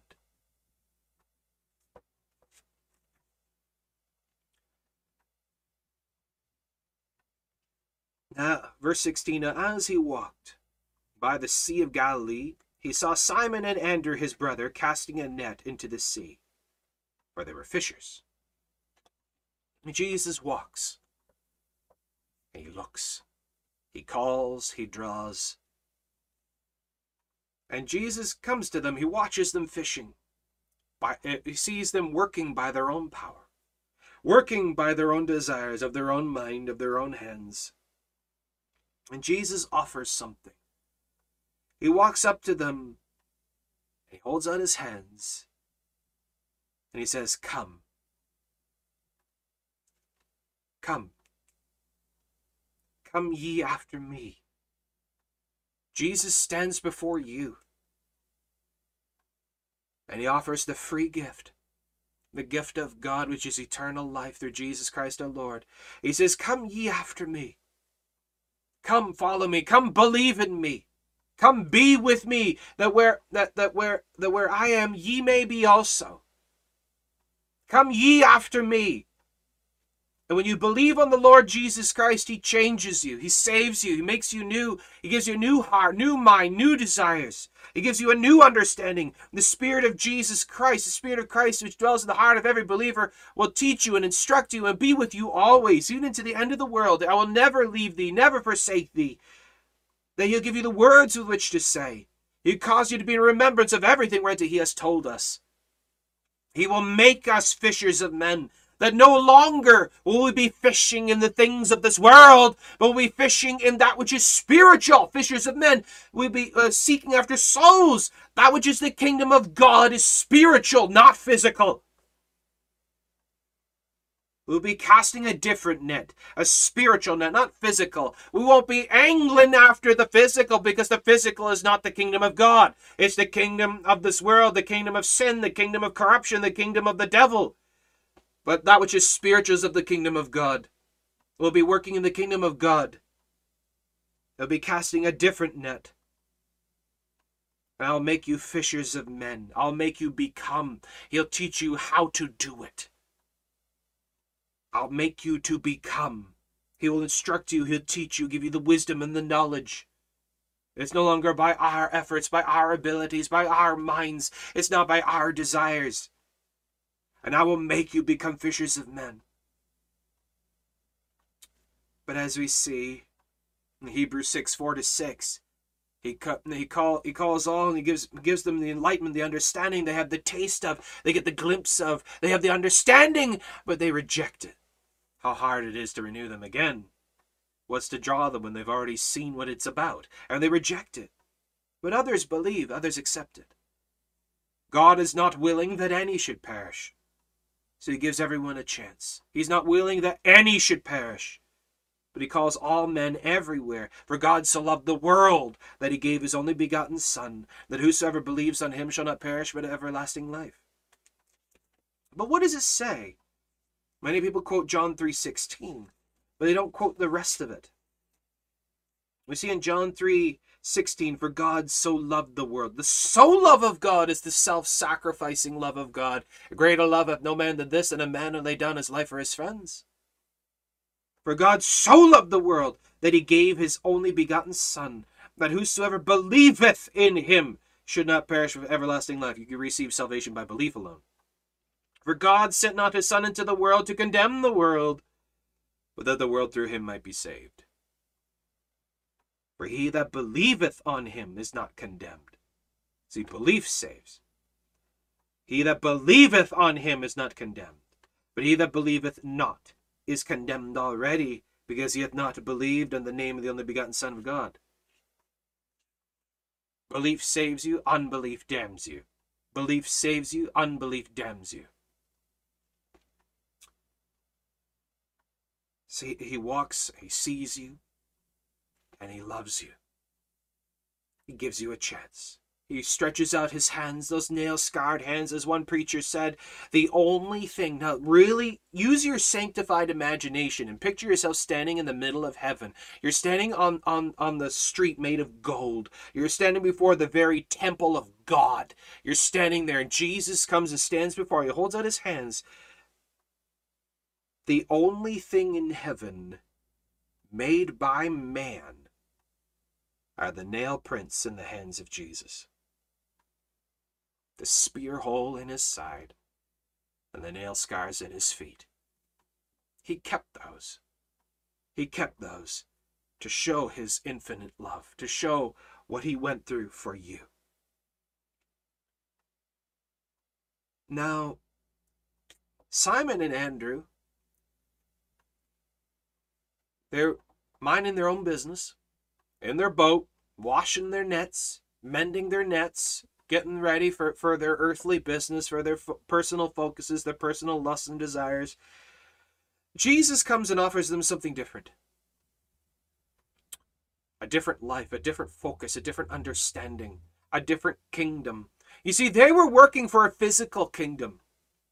They're working for the empire of Israel, for the kingdom of Israel, for their own personal homes and lives and their own personal well-being. And Jesus offers them a different life. He gave them an understanding. Because why else? Why else would it say in verse 18, they straightway, immediately forsook their nets. They forsook their nets. They forsook. If we go back to Matthew 16, and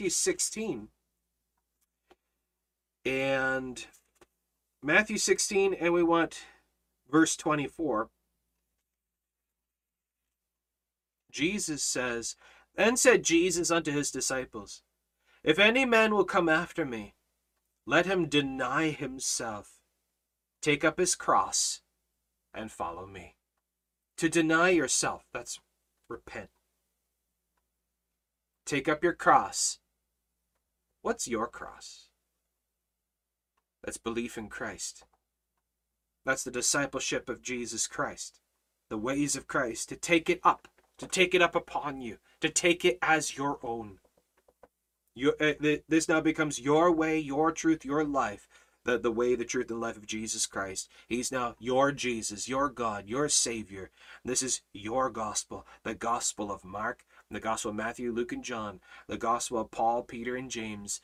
It becomes your gospel. Your truth is the truth of Jesus Christ. Your way is the way of Jesus Christ. Your life is now the life of Jesus Christ. Forsake all. Deny yourself. Take up your cross. Follow me. To follow him. You see, they knew who Jesus was as his fame was all throughout the land. As they've heard the proclamations of him since the time he was born. They see Jesus. He calls them. But the Spirit of Christ sparked the understanding in their minds as they stood there, stared at Jesus for a moment. And something convicted them. Something came over them that changed their thinking. It changed their heart and their desires. It changed them from worrying about what are they going to eat today. They stopped worrying about their family, their home. They stopped worrying about their livelihood. They forsook everything and believed on the Lord Jesus Christ. They forsook their nets and followed him. They left it right where it was. That you leave your sin right where it is. And you cling to the cross. You take up the cross and you follow him. Come ye after me, and I will make you to become fishers of men. And straightway they forsook their nets and followed him. And when they had gone a little further thence, he saw James, the son of Zebedee, and John his brother, who also were in the ship mending their nets. And straightway he called them. He calls you the same. He calls everybody the same way. It's the same calling of the same Lord, of the same Spirit, of the same gospel, of the same message, of the same kingdom. People come from all different ways, all different places, all different things, but you come to the same door. Everybody will come before God, but there's only one door that leads into heaven. And you must forsake all. Forsake your previous beliefs, your previous preconceptions. You forsake all, and you believe on the Lord Jesus Christ. You repent and believe the gospel. And then you enter the kingdom of God. The kingdom of our Lord Jesus Christ. And straightway he called them, and they left their father. They left their father. As we may leave the beliefs of our family, believe the ways of our family, friends, and everyone else. We believe on the Lord Jesus Christ. And straightway he called them, and they left their father Zebedee in the ship with the hired servants and went after him. Some people won't believe in Jesus because, well, what about my family? Well, if I believe, then what will happen to my family? You must make a choice. You must make it personal. You must choose Jesus Christ over everything else and everyone else. You must believe on the Lord Jesus Christ over your nets. They left their family, they left their father, they left their ship. They had a ship. They had a lot of money. They forsook all. They forsook all. They left the ship. And they went into Capernaum, and straightway on the Sabbath day he entered to the synagogue and taught. Verse 22, and they were astonished at his doctrine. They were astonished at What? His doctrine. It's more than my feelings and opinions and visions and dreams and experiences. It's more than what I think. Well, I believe, I think, I feel. His doctrine of his gospel, his theology, what he says goes. There's only one interpretation. There's only one interpretation of Scripture. What it says is what it means. There's only one way, one truth, one life. There's only one cross, one shedding of blood. There's only one atonement. There's only one way of salvation. There's only one truth. So people say, well, my truth. No. There's only one truth. His truth becomes your truth. You're a repeater of what Jesus has said. They were astonished at his doctrine. Look what it says. For he taught them as one that had authority. What does that mean? The author of all knowledge and wisdom. The author of the Scriptures. As he grabbed the scrolls of the prophets, but the way he said it was different than all of the scribes and Pharisees that came before. He spoke it differently. He taught it differently. He spoke it like he was there. He spoke it how it was inspired from the mind of God. He taught them as the author. As you can grab a book off a shelf and read it, but it's different. But when the person who authored it, who inspired it, who came up with the very idea of it, starts reading it, they start telling you differently. They have different understanding, a different perception, different insights. He taught them as one that had authority and not as the scribes. And not as the religious individuals, not as the Pharisees and scribes and Sadducees, not as the hypocrites, not as the others, not as denominationalists, not as traditionalists, not as others, but rather as God. We see the simplicity. It's so simple. There's one way, one truth, one life. There's one word. There's one way of salvation. There's one inspiration. There's only one cross, one spirit. There's only one thing that matters, and that is the person of our Lord Jesus Christ.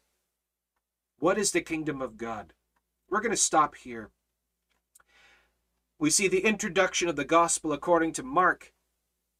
It's all about the kingdom of God. It's all about Jesus Christ. It's all about the gospel.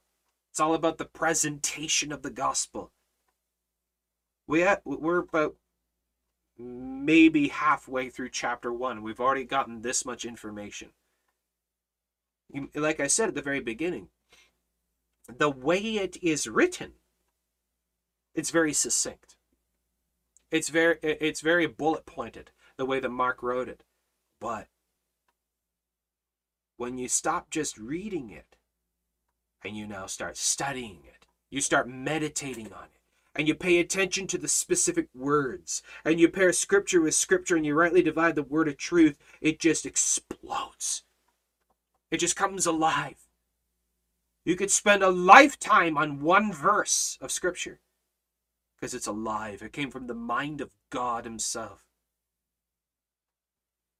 So, we'll wrap that up here. I would like you to give this some thought. What is the kingdom of God? Are you in the kingdom? Do you know Jesus according to Scripture? Are you sure you are born again saved?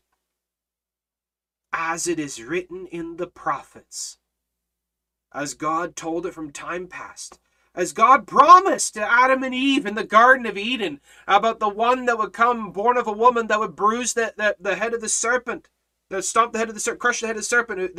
You'll crush his head and he'll bruise your heel. This is talking about Jesus Christ, talking about the promise of the Christ Messiah. God promised since the beginning. And he promised all down through the prophets, told how he'll come and what he'll do and what he'll achieve and what he's come for and everything about him and where he'll even be. And Jesus fulfills it. Jesus fulfills it. It's more than just a story. It's more than just a story. We see it's more than just the physical reality. What are your nets? What are you fishing for? What are you looking for? As they were fishers, they're fishing for something. They were fishers, they're fishing for something. They were looking for something. They're casting out their nets day after day after day after day after day, looking for something to fulfill them, something to work for, something to have, a truth, a power, a reality. And Jesus comes and says, I'll make you fishers of men. There's something else you should be fishing for. People fish for political reasons. They make it all about politics. They make it all about social issues. They make it all about themselves, their bank accounts, their luxuries, their vanity, their personal satiation, their entertainment. What are you fishing for? What are you fishing for? Jesus says, go into all the world and preach the gospel. Go into all the world and preach the gospel. Come after me. Look at the language here in verse 17. Come after me. What does that mean? To chase after, to seek, to get a hold of, to seek, to grab a hold of, to come after, to follow after, in footstep, in unison, in the spirit of his dear Son, the ways of Jesus Christ. If ye abide in me and my words abide in you, then ask what you will. And our desires, our will becomes that of the will and desire of God. And I will make you become fishers of men. And you'll be seeking to save souls. You'll be seeking to save souls. You'll be seeking to declare the gospel. You'll be seeking to demonstrate Christ's likeness unto all. Come ye after me. And I'll make you become fishers of men in the kingdom of God. Gospel of Mark, chapter 1, part 1. So there you go. Any comments, questions, issues, insights? Be glad to hear from you. All right, let's go down through. Okay.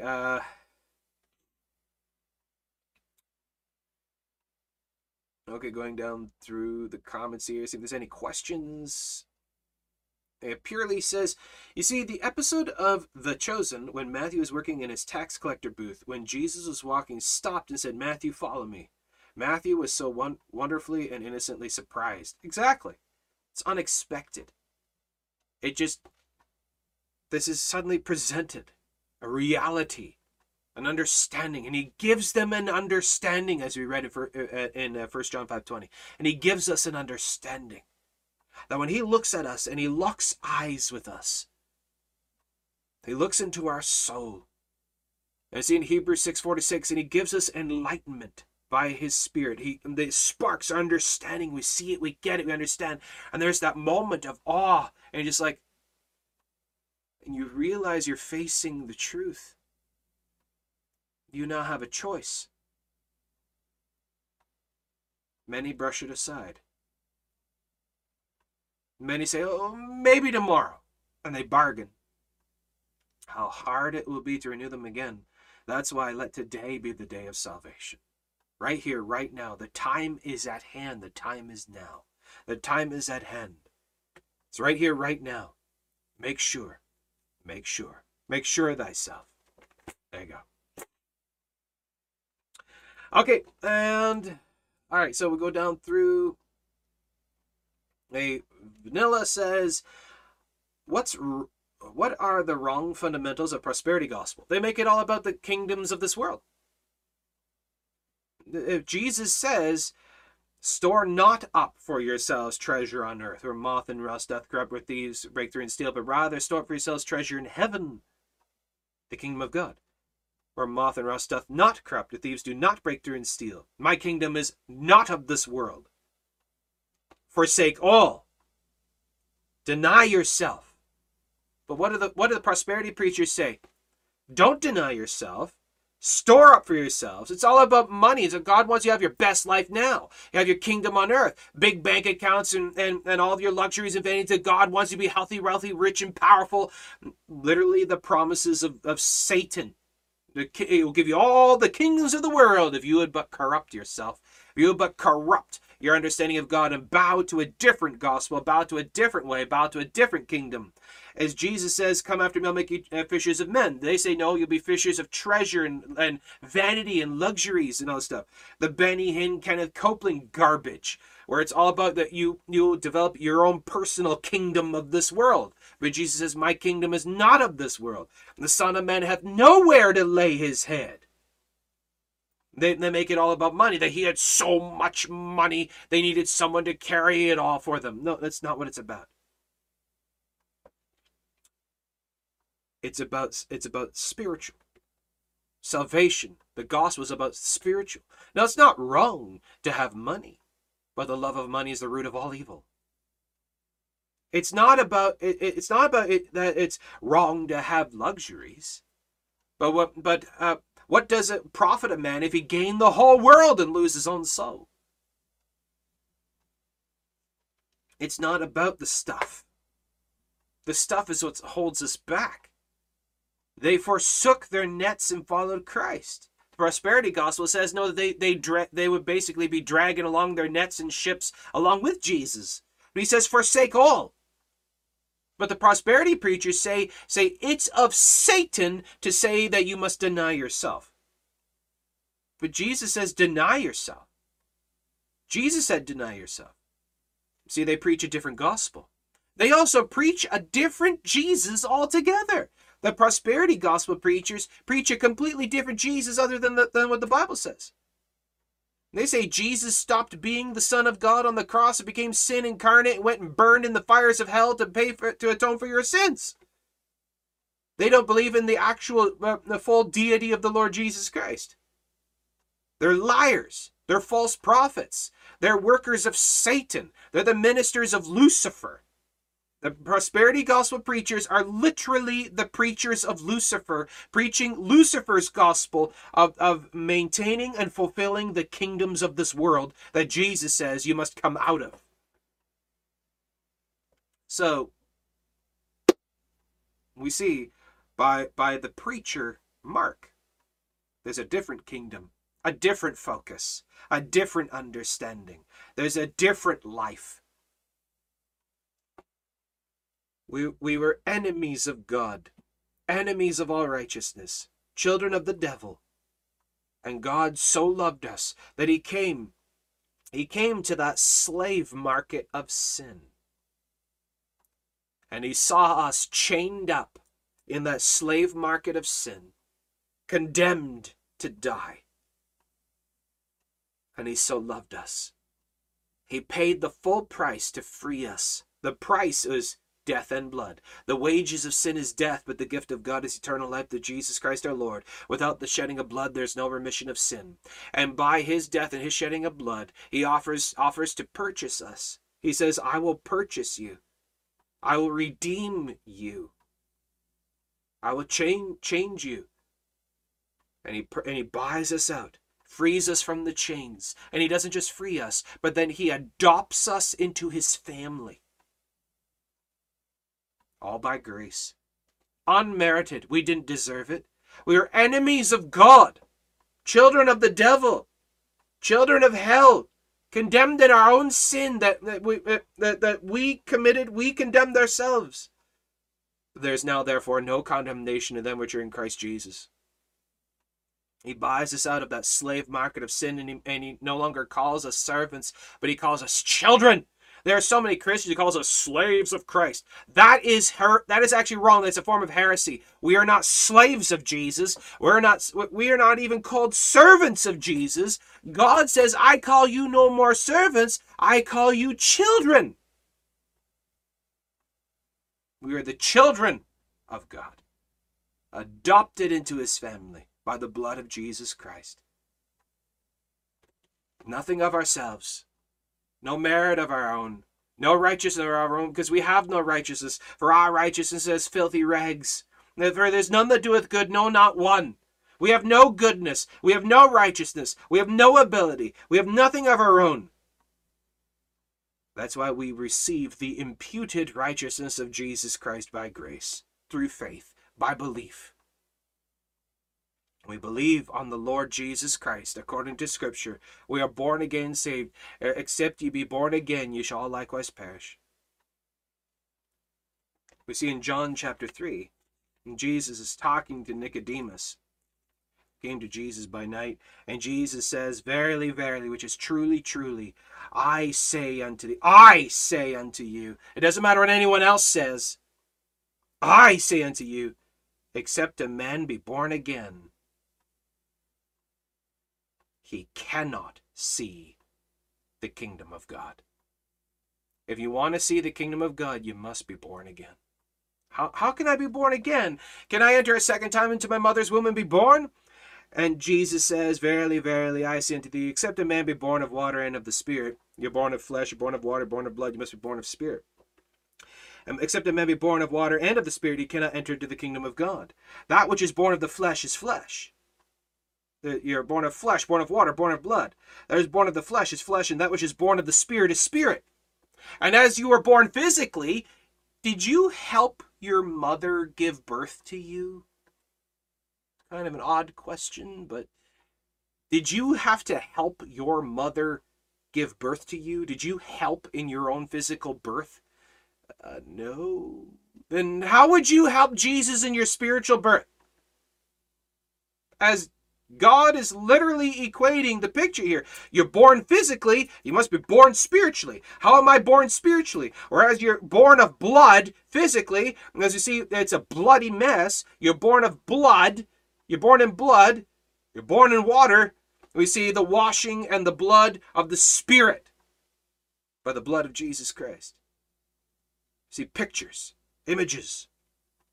That which is born of the flesh is flesh, and that which is born of the Spirit is spirit. Marvel not that I said to thee, you must be born again. For except you be born again, you cannot see the kingdom of God. And the kingdom of God is before you, and the kingdom of God can be within you. If you but believe on the Lord Jesus Christ, thou shalt be saved. There you go. All right.